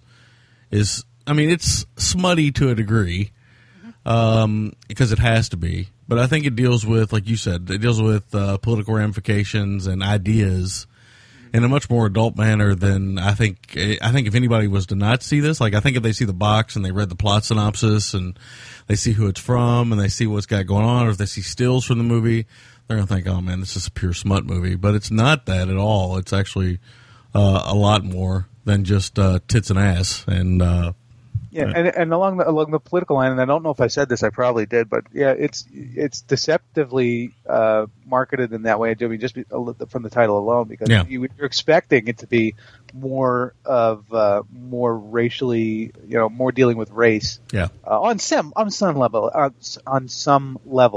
I can't talk this morning. But it doesn't really. It doesn't really get into that overly much. Yeah. It's much more political and along that line than it is about any racial division between the characters and people in general. Yeah, I don't think it even deals, even in the ways it does deal with race, it doesn't deal with them in the way I think you expect it to deal with race. Like, I think you expect it to deal much more like from the White angle, where really you're kind of more, I feel like you're kind of more behind the Pam Grier character the whole time. And you're kind of going from her angle more, and she's kind of looking down upon the White character more, which I think might get where the blaxploitation angle comes in a little bit more, because it does feel more like a black empowerment type thing.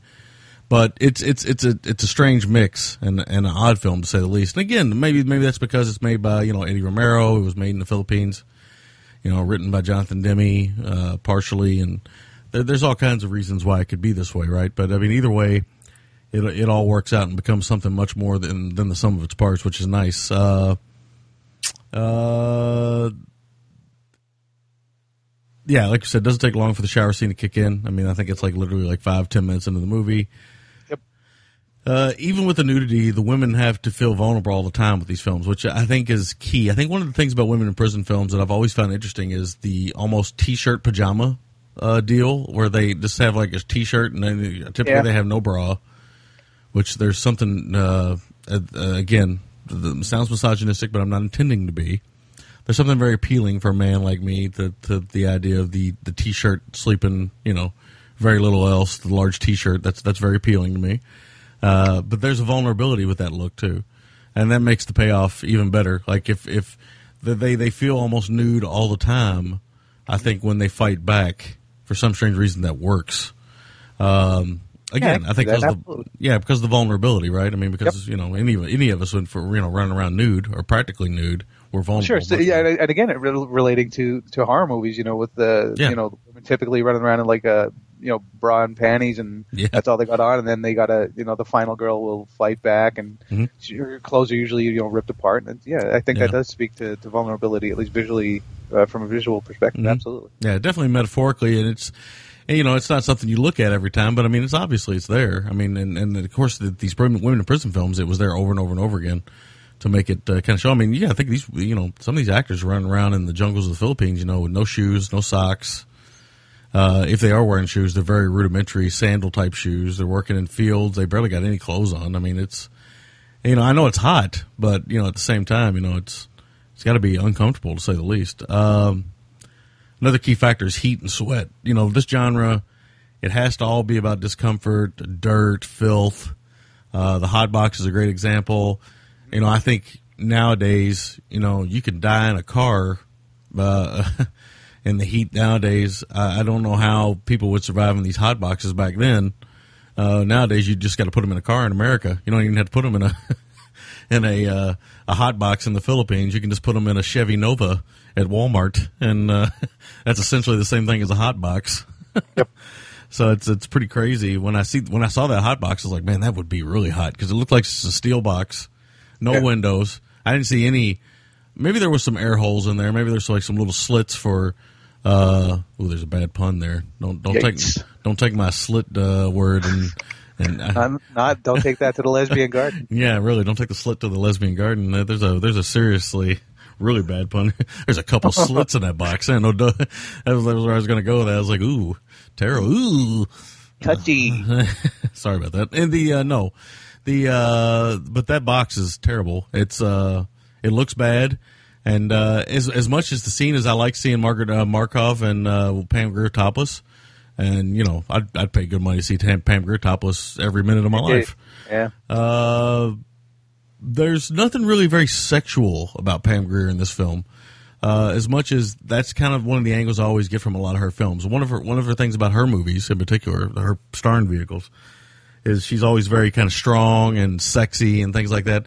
In women in prison films, sometimes you can have a sexy character. Like, I think that the warden, she's kind of sexy in her kind of over-domineering way and kind of powerful way. There's something kind of sexy about that. I'm not really into that kind of stuff, but she has a kind of even though there's lots of scenes where she breaks down, she does have kind of a confidence in her sexuality. Yeah. The Pam Grier character, most of her nudity is either shower-based or accidental or, like we said in the hot box scene, you could see that as exploitation, but it makes sense for them to actually not have their tops on because they're going to be sweating like crazy. Although it does work in the other angle too, which is women back to back. I guess if you want to be really exploitive with the hot box thing and really torturous, you could put them, if they don't, especially if they don't like each other, you could put them face to face And that would be even worse. Oh, that would be very, that would really fit in with the exploitation film. Yeah, it would be even worse for torturous reasons, and it would be even better for exploitation reasons. But they don't do that. Imagine the breath of somebody like on the other chained up like that in the hot box. Oh my God. Yeah, Haig is pretty great as usual. One thing about Sid Haig, you can always say, he's not the most attractive man. He's certainly not an Oscar-worthy actor, I think. But there's always been something about Sid, about his acting ability, that always kind of surprises me. Every time I see him, I'm just like, this guy really knows how to play to the camera. He really knows what he's doing in front of the camera. He really knows how to put his, a personality out there. He really knows how to. Yeah. He really knows how to project, and even when he doesn't do that, like when he does like quieter roles and stuff, he does a very good job. He's just a really solid actor, and obviously, he's kind of gotten in with the Rob Zombie troupe and things like that. Where that's where his careers went because he's a cult actor, and you like it or leave it or love it or whatever you want to say about it. I'm glad he still gets to work because actors like him typically they don't get to work. They go through the rest of their lives being that guy that was in those Roger Corman movies, and I'm just glad that he still gets to work because again I've met him a few times. I mean I've been into just in hallways with him at horror conventions and things like that, and you can just say, "Hey Sid, what's going on?" He'll be like, "Hey bud, man, what's going on?" And he's really genuinely a nice guy. One of the few celebrities I would recommend if you ever get a chance to meet him. To go ahead and meet him, toss a little money his way and get an autograph because he's really generally a very nice gentleman. Yeah, cool. Well, you've met Pam as well. Yeah, I have. Pam is sweet. She's quite wonderful as well. And but she's also, I think the time I met her was one of the first times she'd ever done something like that. Okay. And I think she was a little, I think she was a little overwhelmed by the response. Okay. I think she was a little surprised at how big a deal it was. That amazes me when you hear these folks. You hear that a lot especially with the cult exploitation, kind of personalities. When they find out that there's such a fan base for them that's out there and wants to talk to them, wants to meet them, and they're always just amazed by that. And I'm like, I find that especially in the time we live in, where the computer, where you could just instantly access all of this stuff. But I guess it's just not the world that they live in. They don't think about that at all. Yeah. But I'm just always kind of amazed that they're shocked that the people want to talk to them about these things, or just want to have some kind of contact with them at all. That's just what's what I'm looking for? Showing the appreciation for what they've done. Yeah. But I mean, it's kind of heartwarming. It's kind of amazing to me at the same time. Yeah, it is. I mean, it's. I mean, I don't know how many of these she's done since. She hasn't done a whole lot of them. But she did that one, and I was like, I got to go to that. I got to meet Pam Grier. I mean, it's a bucket list item there. Oh yeah. That's like when Burt Reynolds started doing some conventions. I was like, well, if he pops up anywhere nearby here, I got to go. I mean, I got to shake hands with the Burt, man. I gotta say, I met Burt Reynolds. I mean, for me, for my childhood, that's a big deal. Oh yeah. Some people, some people that's not a big deal, but for me, that's essentially. I mean, I guess the only way to put it is, for some people that'd be like they're Tom Cruise or they're, I don't know, they're Will Smith or, whatever big actor, they're George Clooney, whatever huge actor you can think of, I never got a chance to meet Charles Bronson. He probably never would have done one of those things, but man, I would have went out of my way to, and supposedly he was not the nicest guy all the time to his fans. Not exactly personal. Yeah. I mean, he kind of just, did his movies and then went back to his farm, but, I still would have gladly, been able to just to say shook his hand and be in a picture with him where I'm smiling gleefully and he's looking at the camera like this fucking sucks. But Pam was she was very nice. So again, I hope she does some more of them because I think she had I believe she had a good time. I was in the room with her for at least 15 or 20 minutes, me and Metal Mikey, and she seemed to be quite enjoying herself. So. Yeah, I don't really, like I said, Sid Haig's great. Love his look in this one. He's really great. Don't really have a whole lot more to add. I agree with you. I like all the relationship stuff. It really develops over the course of the movie. Again, this is definitely taken off of previous films, and it's basically an exploitation version of what was the name of that film again? What was it? The Defiant Ones? Oh, that's right. Defiant Ones. I always want to call it the Desperate Ones. Why do I always want to call it that? But I saw the Defiant Ones when I was young, and I used to always think, well, this is a pretty good movie. Nobody ever talks about it. Of course, it's pretty well known, but Yeah. I've never seen that, honestly. It's pretty good. I like it. Who was that? Curtis and Poitier. Poitier. Right? Yeah, Poitier. Yeah. Good. Tony Curtis, I can take or leave sometimes. He's not my favorite actor, but he's good when he's in Egypt, right? Yeah, yeah. To whom I also taught the classics. You gotta love his Brooklyn Egyptian delivery. Yeah. How you doing there, Ramses? Yeah, he's it's interesting. But also, I think one of the kind of hidden gems of this movie, and I'll mention it because I didn't hear you mention it, is the score. The score is actually pretty good for this film. It's not kind of super memorable. It's by Harry Betts, and he did a few things, not a whole lot, but he's did this, and I believe he did. If I'm not mistaken, I'm gonna have to click on him here. No, he didn't do that. I thought he did. No, looks like he didn't do a whole lot at all, really. But anyway, this is very well done. It's not a score that. Ooh, he was the arranger on Nighthawks, 1981. So there we go. Yeah, no, he did a very good job, I think, on this one. He did Jerry Lewis's The Big Mouth and Cheech and Chong's Nice Dreams. There you go. There's actually an actor in this. One of Vic Chang's goons is known as Bomber Moran. So kid's named Bomber. That's a good name. Yeah, I mean, I think this is, again, another great release from Arrow. There's a commentary track by a friend of the show, Andrew Leavold, on here, who did the Wing Wing documentary. He kind of gets into it a little bit, talks a little bit about Eddie Romero and things like that. And a really nice bit. There's an interview with Markov. I don't think there's anything with Pam Grier on the disc, but there's some stuff with Markov and stuff, and she's aged pretty well. Not as well as Pam. Pam's aged maybe as good as anybody ever, but still. It's well worth the purchase. I mean, you're not going to find this film looking in better shape. And again, bravo to, as me and Will always say, and we even say to each other when we're not on the air doing this as part of the show, bravo to them, man.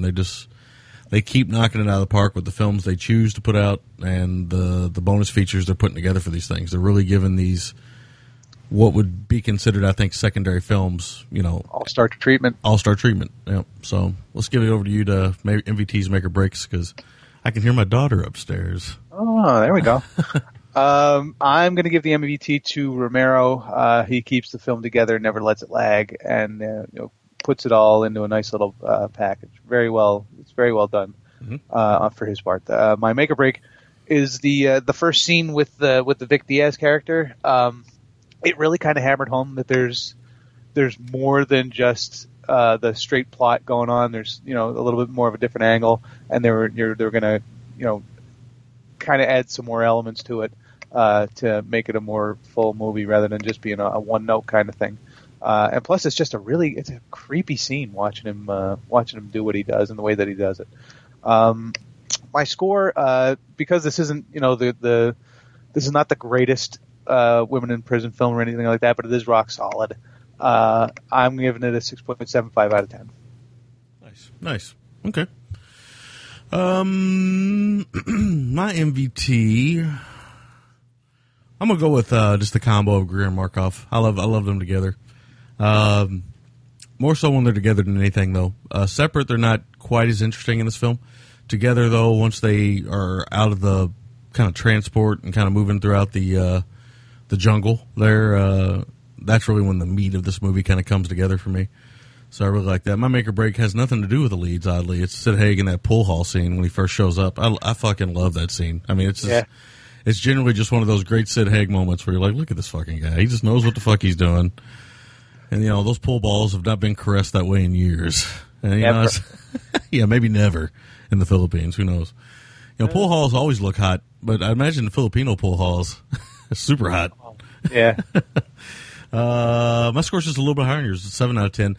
I agree with you. I don't think it's for me, there's something about the film that doesn't make it like a top 5 like women in prison film. Maybe it's the fact that I think with that genre, I do want a little bit more smuttiness than I get here. Right. That's not a bad thing. No.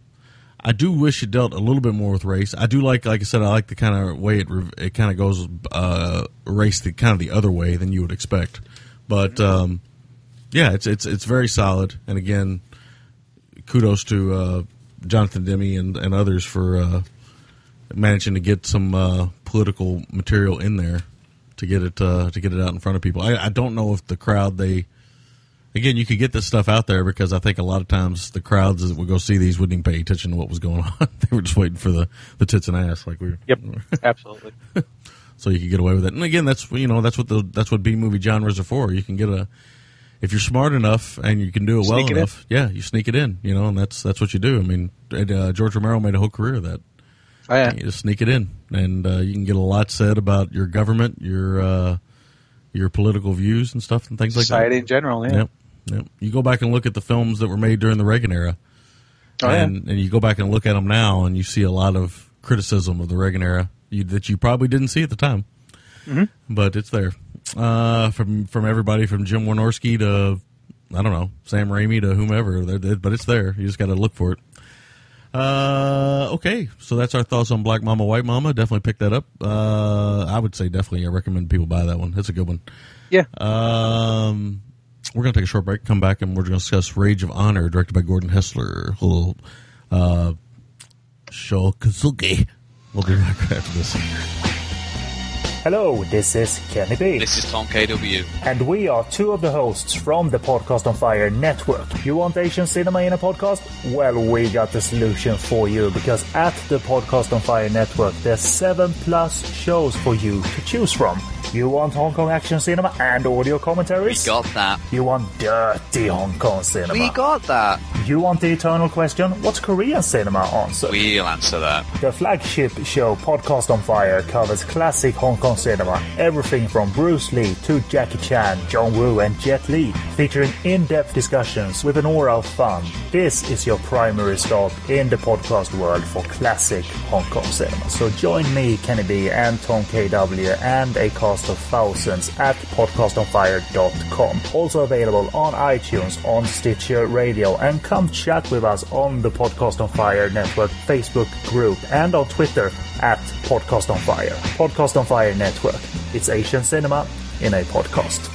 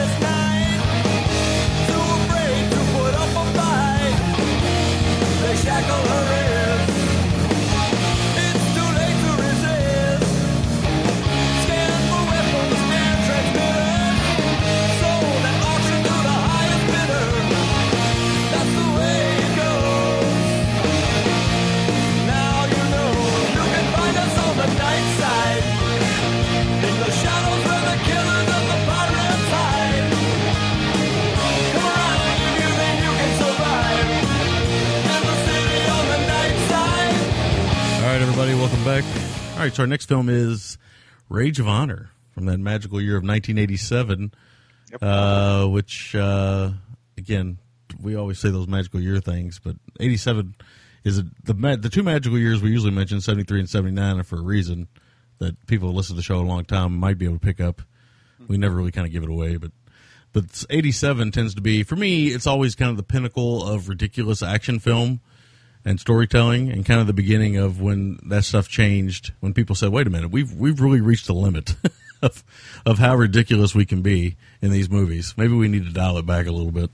So 87, for me, in a lot of ways, tends to be the height of insanity. So I always like to kind of mention that, because I think Roadhouse is 87. I think a few other classics that we've covered on the show are 87 for sure. This is directed by Gordon Hessler. And the plot synopsis is Japanese cop Shiro and his partner Ray are after a bunch of drug dealers, but they are betrayed by an insider, and Ray is killed. Spoiler alert. Shiro follows the murderer, a sadistic drug lord, up to Singapore. Up to Singapore. I don't know where they're starting out at. So I have no idea. Or what? Argentina? Or am I thinking of something else? Yeah, maybe. Gordon Hessler, he directed Shokazuki and Pray for Death 2 years before this, and we should say Arrow also put out Pray for Death on Blu-ray. But he pretty well known. He did The Golden Voyage of Sinbad. I mean, we may have talked about it back when we did that. Murders in the Rue Morgue, Cry of the Banshee, Scream and Scream Again, Oblong Box, which is pretty popular one. Directed Kiss Meets the Phantom of the Park, which we covered on the show. It's a classic of modern filmmaking, to say the least. But somehow he ended up making Shokazuki movies by the time he got to the mid-'80s. I don't know how that happens. I don't know how you go from Sinbad and these kind of, classic horror films to Shokazuki movies. But hey, man's got to work, man. That's the way you look at it. He I think he does a fine job. He died a couple years ago. He lived to be through the ripe old age of 88. Lived to be 88 years old, so he lived to a nice ripe age, and hopefully went away peacefully. I don't know why I'm saying that now. It sounds bizarre that I'm worried about that so much. Anyway, all right, I can lead on this one. We should say the score for the film is done by Stelvio Cipriani. So he's did we just talk about him last week? We did briefly touch on him. Yeah. So Stelvio, that's kind of an interesting thing. He come over and he did a few things, I think, in America, but he's mostly known for Gialli type stuff. But he, the score's fine for this. It's not. It is. It really only stands out. You can really only kind of hear the Cipriani in it at certain points. Other than that, it's kind of it just kind of goes along. It doesn't really stand out too much. But in the waterfall scene is when I really kind of heard that it was Cipriani rather than just being somebody else. Yeah, I tell you, there's something about Shokazuki movies. It's not just him. It's actually kind of it's kind of normal for the genre, ninja films or films involving somebody who's played a ninja before, because he's not really a ninja, so to speak, in this film. He does wear all black at some point, but I don't think he ever wears the ninja hood. No. But he does have the shurikens. Yep. And some of them explode. Yes, they do. With the little, they even have the little predator timer on it. Just like the dots moving around. Yeah. One thing about the shurikens in the 80s, there must have been a lot of time spent on pulling that thing out, whipping it up into camera view, and making sure that light shines on it just right. You gotta hit the you gotta hit the shuriken mark. Yeah, because if you don't hit that shuriken mark, cut. 2 over, back to 1. Yeah. We gotta reset up the whole scene. Come on. But I mean, you really had to hit that mark, and Shokazuki, he always would hit it at. Obviously, I'm only seeing the finished product, but. I love the shiny shurikens. I always love those, man. I love that somebody would, for something that's deadly and something very disposable like a shuriken, it seems to me like they are always so clean and so kind of pornographic in a way, so well taken care of, so shiny and slick. Yep. They're filmed almost kind of like how George Miller films cars, right? Yeah. Just that kind of, hey, look at this, buddy. Yeah, check this out. Think of these points. Yeah. I got 6. How many you got? You're just a 4. Yeah. It was always hard to stick those 4s in a tree, man. Oh my God, you really had to spin them. Yeah, it really did. So yeah, you got to hit that. Like I said, you got to hit that shiny shuriken mark, and he does. He nails it pretty good. I know he must. Do you ever feel like Sho Kosugi's wearing guy liner? He has to be wearing. I was going to mention that. Yes, absolutely. I'm never 100% sure if it's just his eyelashes, the way that his eyes look, but I'm almost 100% sure that he wears guy liner. And the reason that I say that is because, and you can kind of notice it in this movie, is that his eyes look slightly darker or lighter in different scenes. Yeah. Like, you know what I mean? Mm-hmm. Like sometimes it just looks like normal lashes, then other times it looks like he's got the guy liner on. Yeah. No, I know a lot of times when they wear the ninja mask, like even in Enter the Ninja. Yeah, well, you make it stand out. Yeah, Franco Nero. Kind of like how when if you ever watched superhero movies with like Batman, where he's got the black around his eyes, and it's just if you pull the mask off, it's not there anymore. Yeah, exactly. But it makes the eyes stand out and makes the mask kind of it makes them pop, makes them just kind of pop a little bit. But yeah, with the ninja mask, you almost have to have the guy liner because you got to have the eyes pop because it's just not a real tight mask, and they got to really kind of show. But I noticed in this one that again, there's no real traditional ninja mask that I can remember. But even like at the dinner scene, Shiro's at a dinner scene, he's got the guy liner on. I'm like, man, that guy took him longer to get ready for dinner than it did his girlfriend. Yeah, right. He put on a tux, and she's just wearing a dress, whatever. One of the things that works about Rage of Honor compared to, I think, Pray for Death. Pray for Death has a very rudimentary kind of bad guy element. One of the things I think that works really well for Rage of Honor is, and this film in particular, and why I think this is a really strong Sho Kosugi film, is that he has good competition in this one. The Louis Van Bergen Havelock character, the Havelock bad guy. Havelock is this kind of sexual, kind of seedy 1987 bad guy who kind of gets off on his sadistic ways of doing things. And to me, hero films are only ever as good as the bad guys, and vice versa. And this one has a very good, like most westerns, this one has a very good kind of 1-2. And these two actors, I think, kind of play off each other really well. Havelock's kind of fun. He basically wears Bugle Boy pants, suspenders. He's got the cigarette tucked behind the ear. He's got a scarf. He's got a strong scarf game. I was going to say, the first scene you see him in, he looks kind of like he's dressed like an Albanian goat herder. Yeah. Or something. Yeah, he's got like the loose shirt with the suspenders, that loose scarf thing going on. Yeah. I mean, not very many bad guys you run into rock the scarf and the suspenders in the same, at the same interrogation. I mean, it's just not done. Yeah, it's just not. I mean, that's a step up. Yeah. So already Havelock's bringing a strong game to this, and he's having a lot of fun. He's underrated, I think, as a tough guy performance in this film, and Van Bergen, he's chewing up the scenery. He's having a lot of fun with the character. I think he plays it both as irritated and bored, and exactly. He has this like dead look in his eyes. Yeah. He just kind of everything is like almost monotone, like but it kind of fits for the character because of how sadistic he is and how just kind of dead inside the guy is. Yeah, because he's that's the character they're trying to put across, is that he has he's not even human. This Havelock, he's an animal. Yeah, and they do that pretty well. Yeah. Yeah, they do. I think he has a lot of fun with the performance. He loves to show everybody up too. Yeah. He can't let anybody have their moment. No, he shows up. That one guy's working some karate on the grounds, and he just kind of shits all over his moves. And then he brings in the two ninja specialists later on, and they cut the apple into quarters, and then he just has to go down there and cut another piece into half. It's like, fuck are you? Yeah, you just can't let us have this. Yeah. This is why we can't have nice things. This movie, it's interesting watching on Blu-ray. I noticed that Japanese stunt double. There's definitely a few moments where it's so much not Sho Kosugi, very much an American stunt double, dummy falling combo scene in here that's pretty interesting because there is a nice dummy scene. And again, go back to the Havelock character. Say something I was going to say before I kind of moved on to the next point. He does everything slowly. Like he's in, like you said, that apple scene's a good example. He's not in a hurry. Like you cut it into 4 pieces, that's great. He's going to cut it in the last half piece. It's going to take him a minute to do that. Yep. Like he don't care about these twins. Bring in the twins. He doesn't care about that.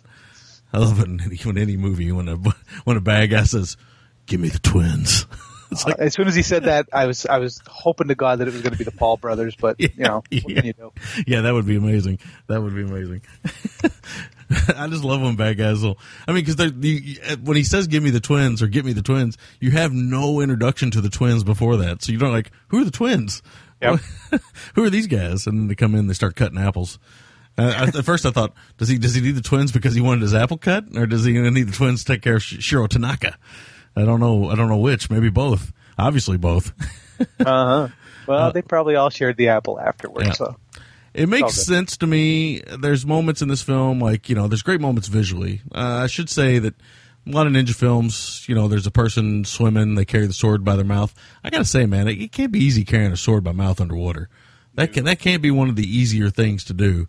That's going to drag you down. That is going to drag you down. It's going to keep pushing back against you. Oh, man, and if you got sensitive teeth, that's really going to push hard against those teeth, that metal and that enamel. And oh, man, the waves hits it just right, and it kind of kicks it left or right. Like, oh, not only that, if you got a sharp edge, I mean, these swords are sharp, and they're cutting apples into force, and, you got to be careful. You don't want to cut your tongue there. And again, we get another dummy scene where a dummy flows downstream. I hate to be kind of quick about it, but I do have a daughter that's awake, and so I do apologize if my review sounds a little hasty, but don't want anybody to be. I want to give props to the movie. I do like this movie quite a bit, but I am moving along pretty quickly. The rules of action films. Let's get into some of that. Again, shiny shurikens, exploding huts that are made of gasoline, not made of grass.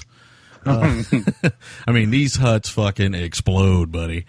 I mean, that's always a great thing. You see huts in a movie, you know that those huts carry nothing but TNT. It doesn't matter if people living in them. It doesn't matter. None of that matters. We know that you can live in them. You can raise your children. You can keep your little pig farm next to it. We also know you keep a large supply of TNT inside your hut. Yes, we're going to shoot one flaming arrow. And the whole thing is going to explode. The flamethrower in this is pretty awesome, by the way. It's a pretty insane flamethrower. Looks a little dangerous, actually. Maybe even an early model or something. I don't know. Flamethrowers are always a scary weapon to me. It just seems like I don't know if I want fire and flammable liquid that close to my body at any point.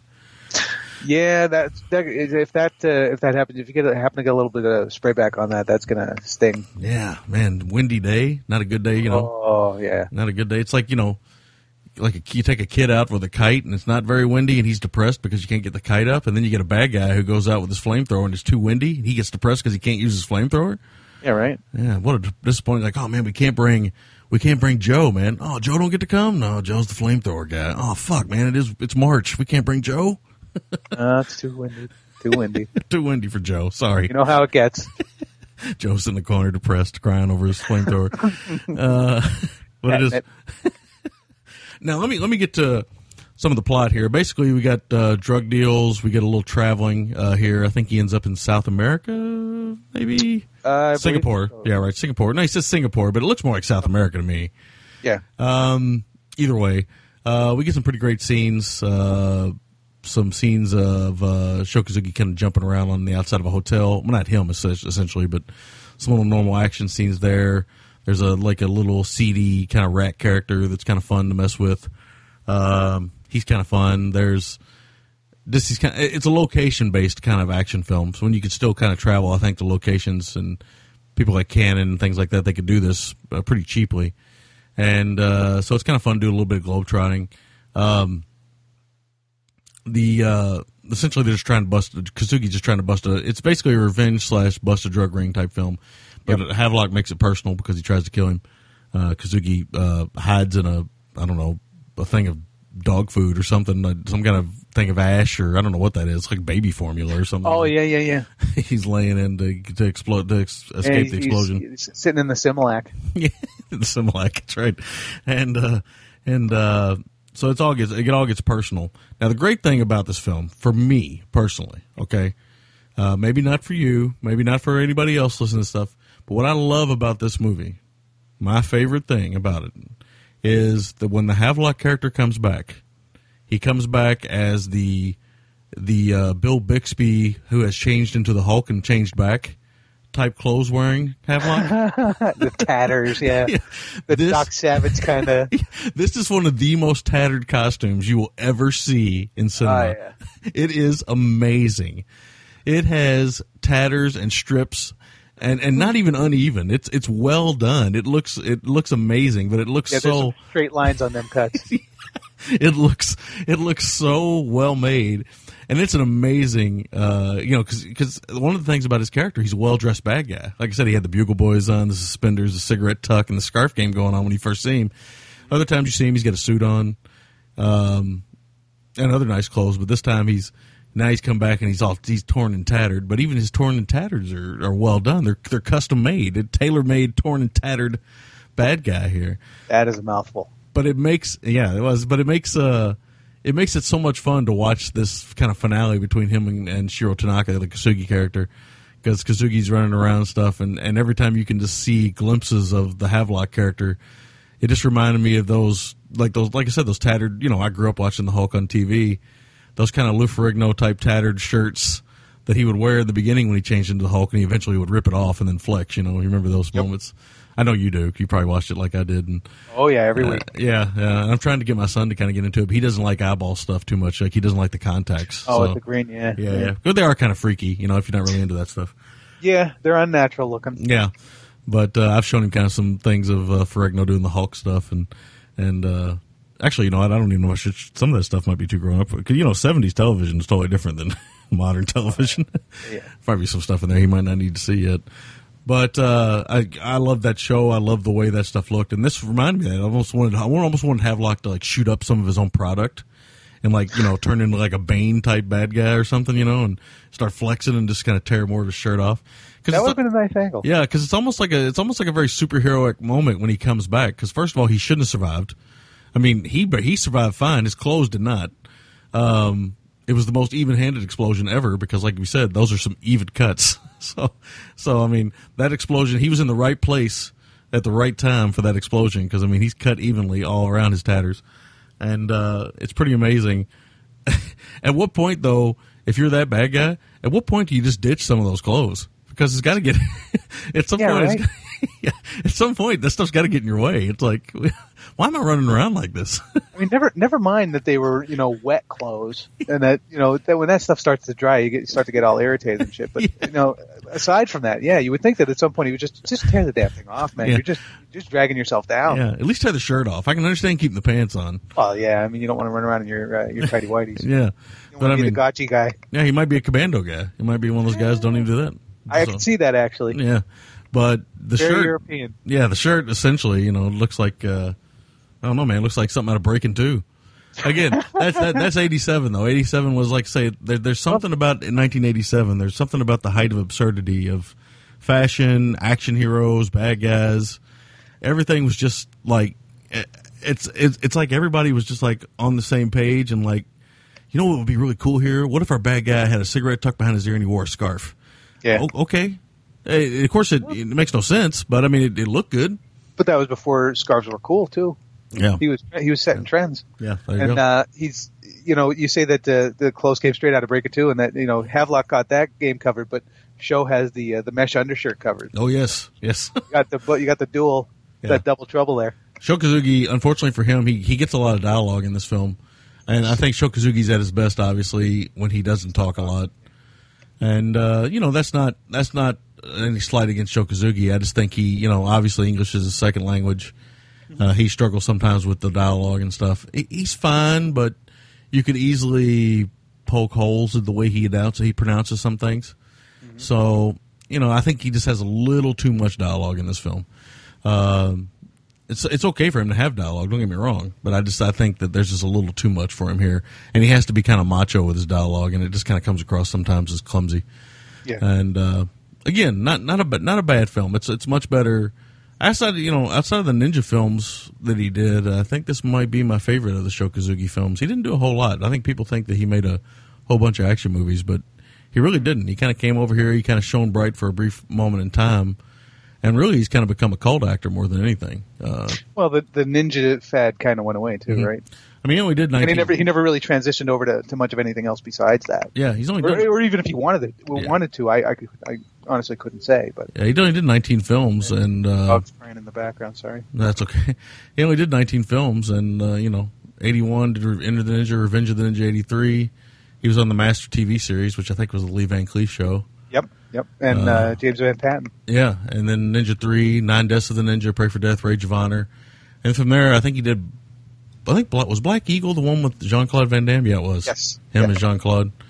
And really, after that, he kind of just disappears into the background. Did Blind Fury, and then he just kind of, like I say, just disappears. He goes back to Japan. He ends up in a video game, Tenchu, the video game in '98, and then he Ninja Assassin, which James McBride did, I believe, or McTeague did, which I liked. Some people didn't. It was very computer CGI. The Rain starring ninja film. I think McTeague brought him back because he's Sho Kosugi. I think they wanted to, kind of show their props to the ninja and bring Kosugi back. But he didn't really do a whole lot. So he is very much the definition of a cult actor. He didn't really do a whole lot of stuff. So his son, Ken Kosugi, very prominent and very good action hero actor. Probably he's done more than his dad at this point. But yeah, that's all my notes on Rage of Honor. Because wife's texting me, which means it's starting to get into danger zone. I'll let you get through your notes pretty quickly. I'm going to fly as fast as I can. Let's see. You get Hot Licks on the Party Barge, which is always a good way to start up an 80s movie. Show comes on very, very Don Johnson with the blazer and the pastel shirt. Yeah. They pushed up right off the bat. It's not a party till there's a gun stuck up your ass, which you'll know the moment when you see it. And the great part about this thing is that the grin that Sho Kosugi gives at that point is just priceless. It is. He's so good with the shurikens that he actually uses one to stop a boat chase. Which how he did that, the whole amazing. thing is, yeah, right. It's amazing. Let's see. His white nondescript partner Vic doesn't have time for bureaucratic bullshit on out on the streets, which is the common thing you get there. He's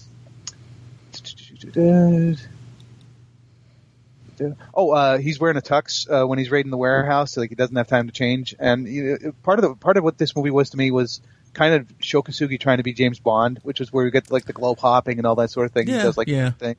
I think that's kind of like his kind of stab at, or they wanted to try and give him that angle of trying to be more like a James Bond, because he's like an agent kind of, but he's not. He's kind of like a street cop, but he's not. Yeah. He works for an international organization. So yeah, I think they were trying to see if they could branch out the Sho Kosugi brand a little bit more. Yeah. Let's see. Who carries a throwing star in their shoe on a date? And then I said, well, who doesn't? Yeah. That's a tricky place to carry a throwing star, man. Yeah, man, that's going to scrape right against your ankle. Yeah, that's a bad deal. Horrible. Let's see. Shiro, of course, quits his job to go rogue in Argentina. I quit. That's what he says. I mean, it's exactly what he says. Why would you take your girlfriend to chase down a drug lord? Well, some put her in harm's way. Some people need the something to come home to. After they're out chasing people in the jungle, they need to come back to the hotel. You can find something else. I guess so. The guy in the lobby that's tailing him with the pipe smoker. He totally doesn't stand out with his red shirt with the white piping and the pinstripe blazer. Yeah. Totally doesn't stand out in a crowd. The guy's also about 7 feet tall.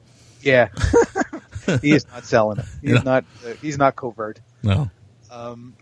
We get there were at least 3 dummy deaths that we get in this off a balcony down the river, and I think there was one other one at the end. It's probably the same dummy all 3 times. Oh my God, yeah. Might be the MVT of the movie, the dummy. That might have been where they got Havelock's shirt after got done shooting him.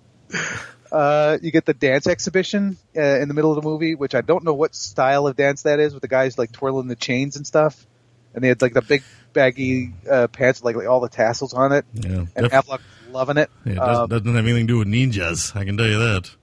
But I thought I kind of like that scene because they do a nice little intercut between that and Sho Kosugi kicking some ass, but they were playing like the sound from the dance over top of the ass kicking, and I thought that was a nice little touch on there, nice little scene sequence.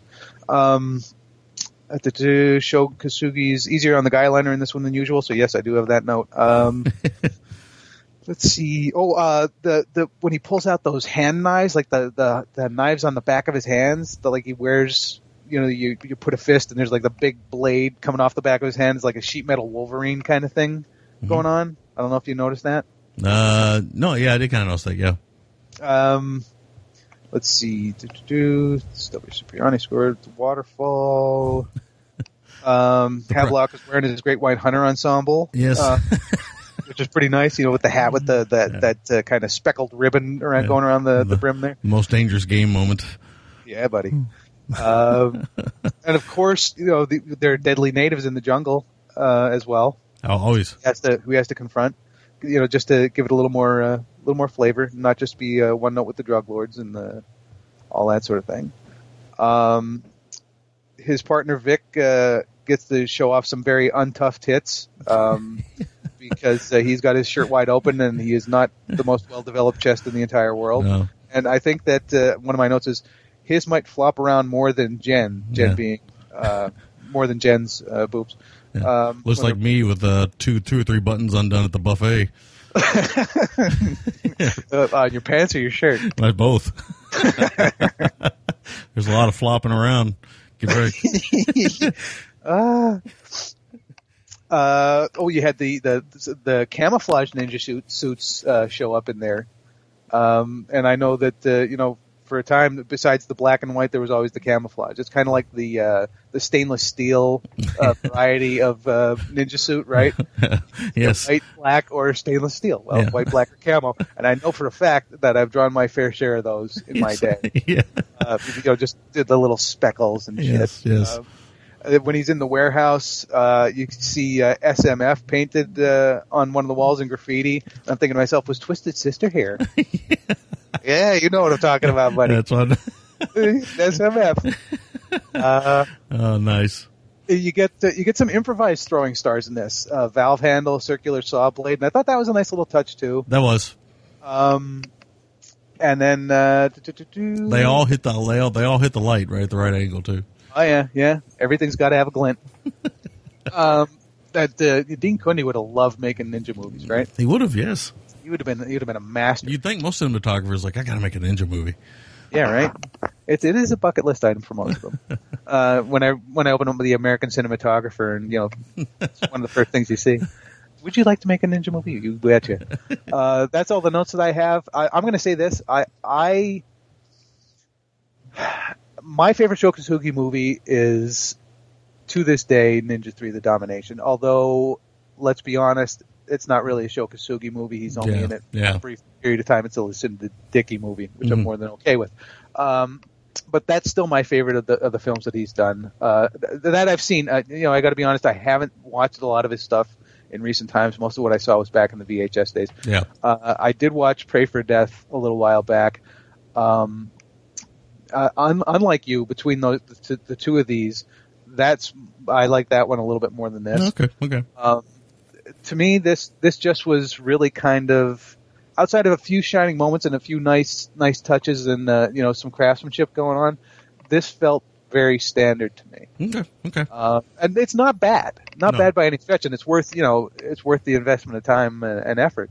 But this one is a little bit more of just more boilerplatey to me than some of his other stuff. I can see that. So that's where I'm at with this one. It's still good, and like I said, it does have a nice enough nice little touches to distinguish it somewhat. But that's where we stand, buddy. So if you want to do make breaks, I'd say my favorite Sho Kosugi is probably Revenge of the Ninja. Okay. I haven't seen that one. I couldn't tell you the last time. Enter the Ninja, he's not in that much either, but Revenge of the Ninja is the one. Which one? Nine Deaths of the Ninja is the one in the jungle with like the crazy Nazi guy. I think so. I think so. A lot of those were a lot of these films. That's one with Bret Huff in it. A lot of his films were. That might be. Yeah, there's an actor in that who plays Albie the Crow. His name is Blackie Dammit. Yeah, that's what I'm thinking of. Yeah. There's also an actor named like the Thomas Dolby looking guy. There's an actor named Bruce Fanger. Great actor names. I had to cover that. Okay, my MVT, because I can hear not the pitter patter of little feet, but the grumble mumble of Dad, get your ass up here. MVT is I'm gonna go with Kosugi on this one. No, you know what? I'm not. As much as I like Kosugi, because I think he's interesting to look at and stuff, I think he's pretty much just Sho Kosugi in this. I'm going to give it to Louis Van Bergen, because what I like about Van Bergen is that he's having a lot of fun with this bad guy performance. He's like just chewing scenery. He gets the great moment at the end, which kind of ties my make or break, which is the finale. I don't always like picking finales for make or breaks. I've said that so many times, but I don't because it always seems like a cheat because your make or break probably should be your finale, especially in an action movie. You know, you definitely want your make to be that last moment, the fight between the bad guys. But in this case, it is what you're building towards, and it does pay off, I think. Again, I agree with you. It's not, I mean, you can go one way or the other on Rage of Honor or Pray for Death. I'm a little bit more Rage of Honor. You're a little bit more Pray for Death, tomato. But I could see that because both films, I think, have a similar feel to them. I think they were really trying to push Sho Kosugi at this point. Yes. And this is toward the end of Cannon's run. Or was it Cannon for sure? I think it was still. No. I think this was MGM. Yeah, maybe MGM. I think they bought Cannon, didn't they? I believe they did. Okay. Something like that. Transworld Entertainment's what this was. But I think that, you know, obviously he come from the Cannon world, and you know, I think they were going to try to push him, and they couldn't really push him, and I think people were kind of hoping that he would be a worldwide star. Again, he became more of a cult star than anything. So, right. Like I said, MVT, Van Bergen, Make or Break, the finale, and my score is 7 out of 10. It's fine. It's I could probably go a little bit lower, but I do like this one a little bit more than Pray for Death. So. And it's watchable. Again, I like the dummy deaths. I like the kind of waterfall stuff. The waterfall fight itself is pretty good. Looked a little risky, actually. I don't know if I'd have liked doing that fight. I don't know what they were standing on. You know, water's rushing over rocks like that. It seems like you could twist an ankle very easy. So yeah. That's the old band in me, you know. Uh-huh. Like, be careful, Sho Kosugi. You could hurt your ankle.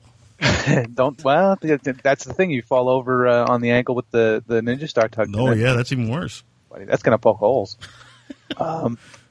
Let's see. I have MVT is, yes, it's Van Bergen.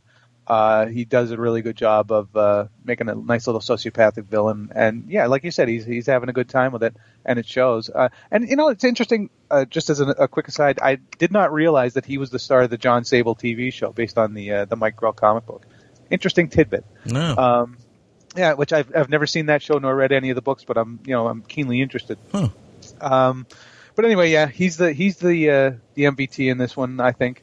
The make or break for me is the river fight. Nicely shot, down and dirty, lots of slow-mo. And it's, pretty rough going. It's very well choreographed. So, kudos to that. Obviously I'm a little bit lower than you on this one. I'm coming in at around a 6.5 on this. I think that, based on my last rewatch of Pray for Death, I think, I think I'm probably a little bit higher on that one, probably by maybe a quarter point, give or take. Because I do think that they're similar enough, like you said, kind of late stage action Sho Kosugi movies, right? That they tend to blend together as being not quite as distinct as some of his earlier stuff, to me anyway. Yeah. But that's where I come in at 6.5 out of 10 for this one. But definitely, it is worth seeing. Yes. Absolutely. Yes.